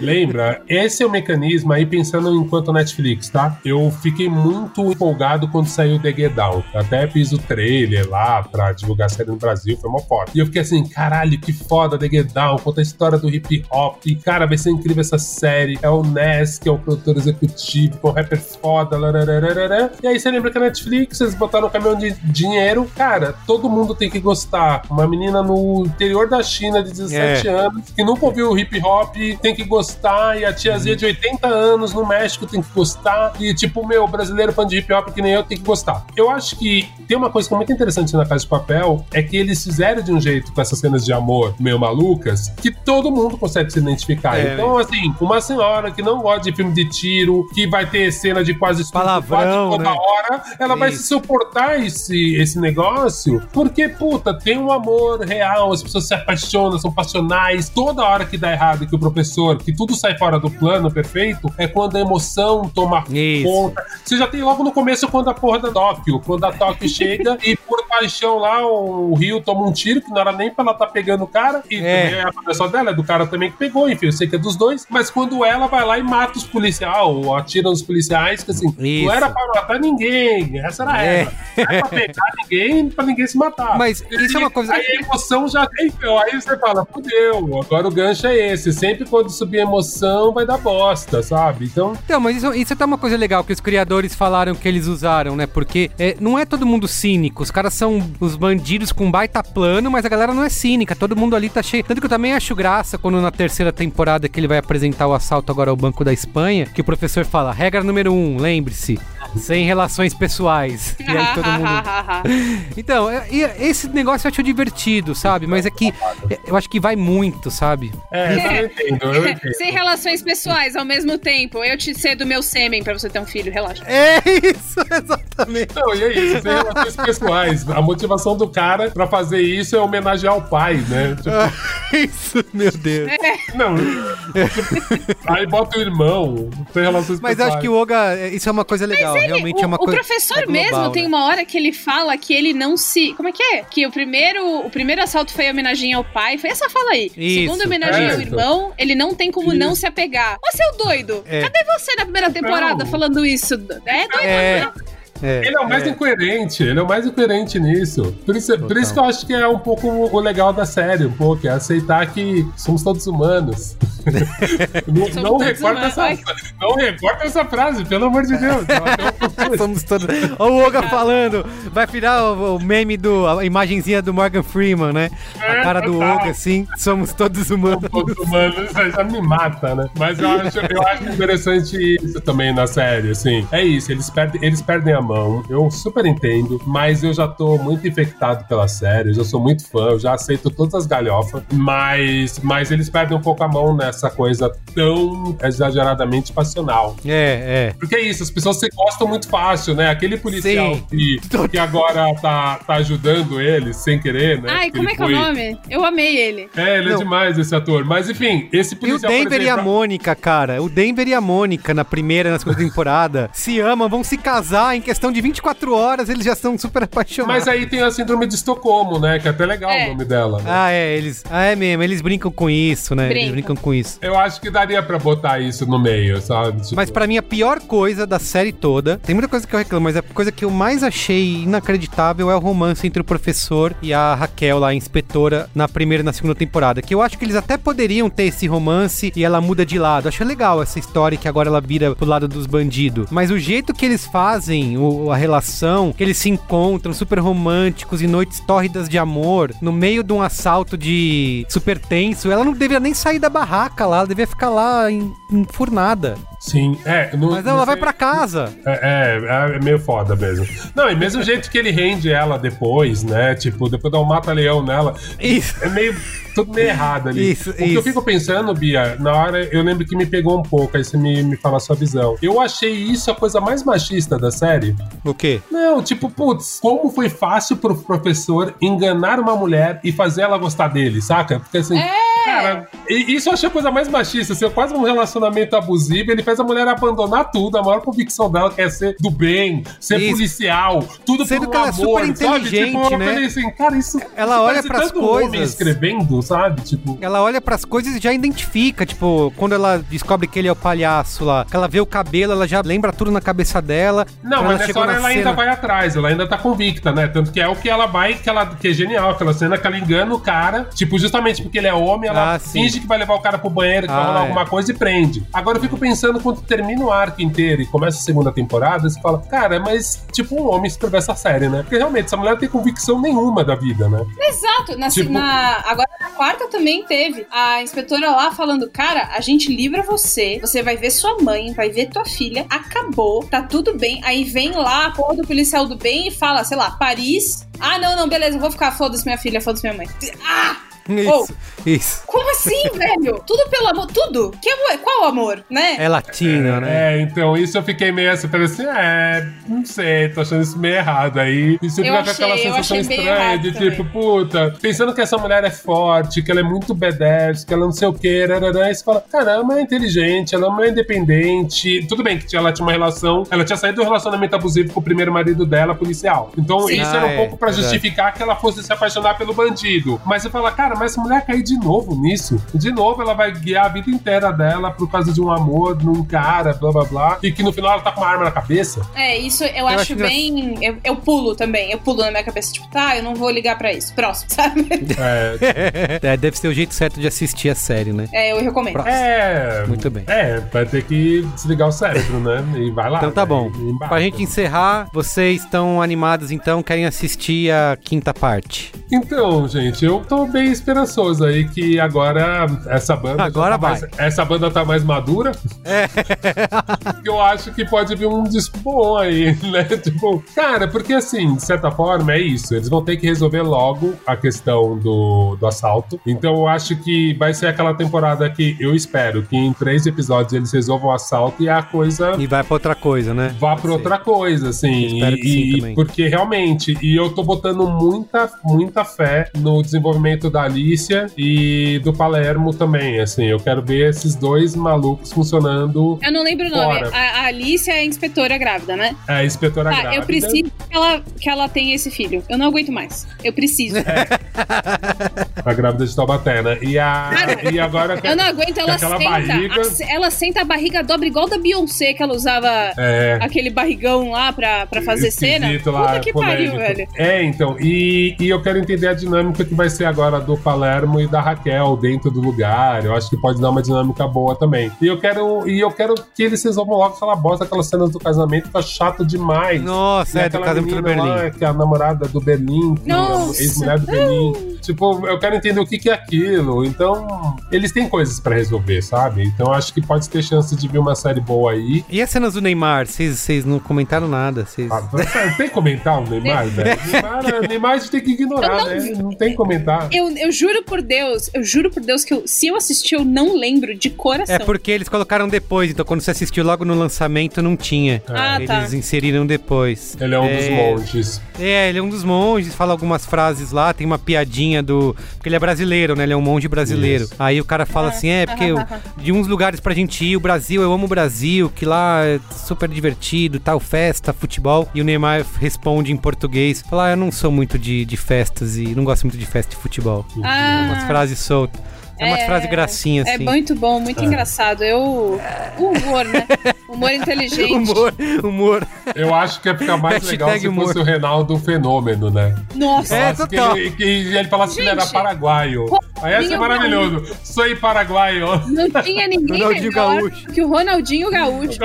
Eu falei o Fenômeno, mas ele é o Gaúcho. Rolê aleatório. É ele. Pronto, acabou. Rolê aleatório. Gravar o episódio de La Casa de Papel, no dia seguinte fazer o campeonato acadêmico. Imagina ele tocando um bongô, assim, tipo... Maravilhoso. Eu queria. No casamento, tocando um bongô. Perderam. Muito bem. Nossa. Você também, Bia. Você também quer ver a quinta, certo? Eu quero ver a quinta. Vai ter a sexta, né? Total. Vai. Eu queria muito que parasse na quinta, mas, enfim.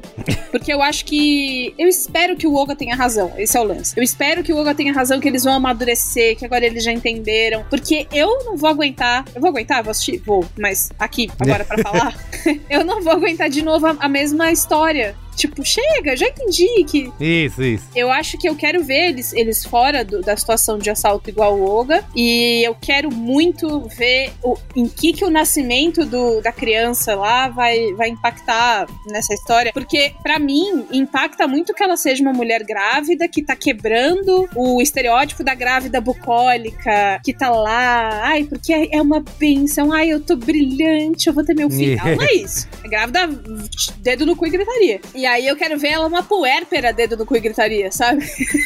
E, sei lá, eu queria muito que a Tóquio ganhasse alguma coisa de personalidade, além do fato dela ser ela. Garota louquinha. Eu tenho medo deles usarem justamente a cena da gravidez pra fragilizar ela, sabe? Ela ter o filho na hora que ela entrou dentro do cofre. Tipo, e aí o parto tem que ser feito pela Tóquio, e aí ela vai ficar amiga da Tóquio, cara, e aí... Eles fizeram cirurgia, todo mundo virou cirurgião na mas isso eu compro, porque o professor, teoricamente, preparou eles pra todo.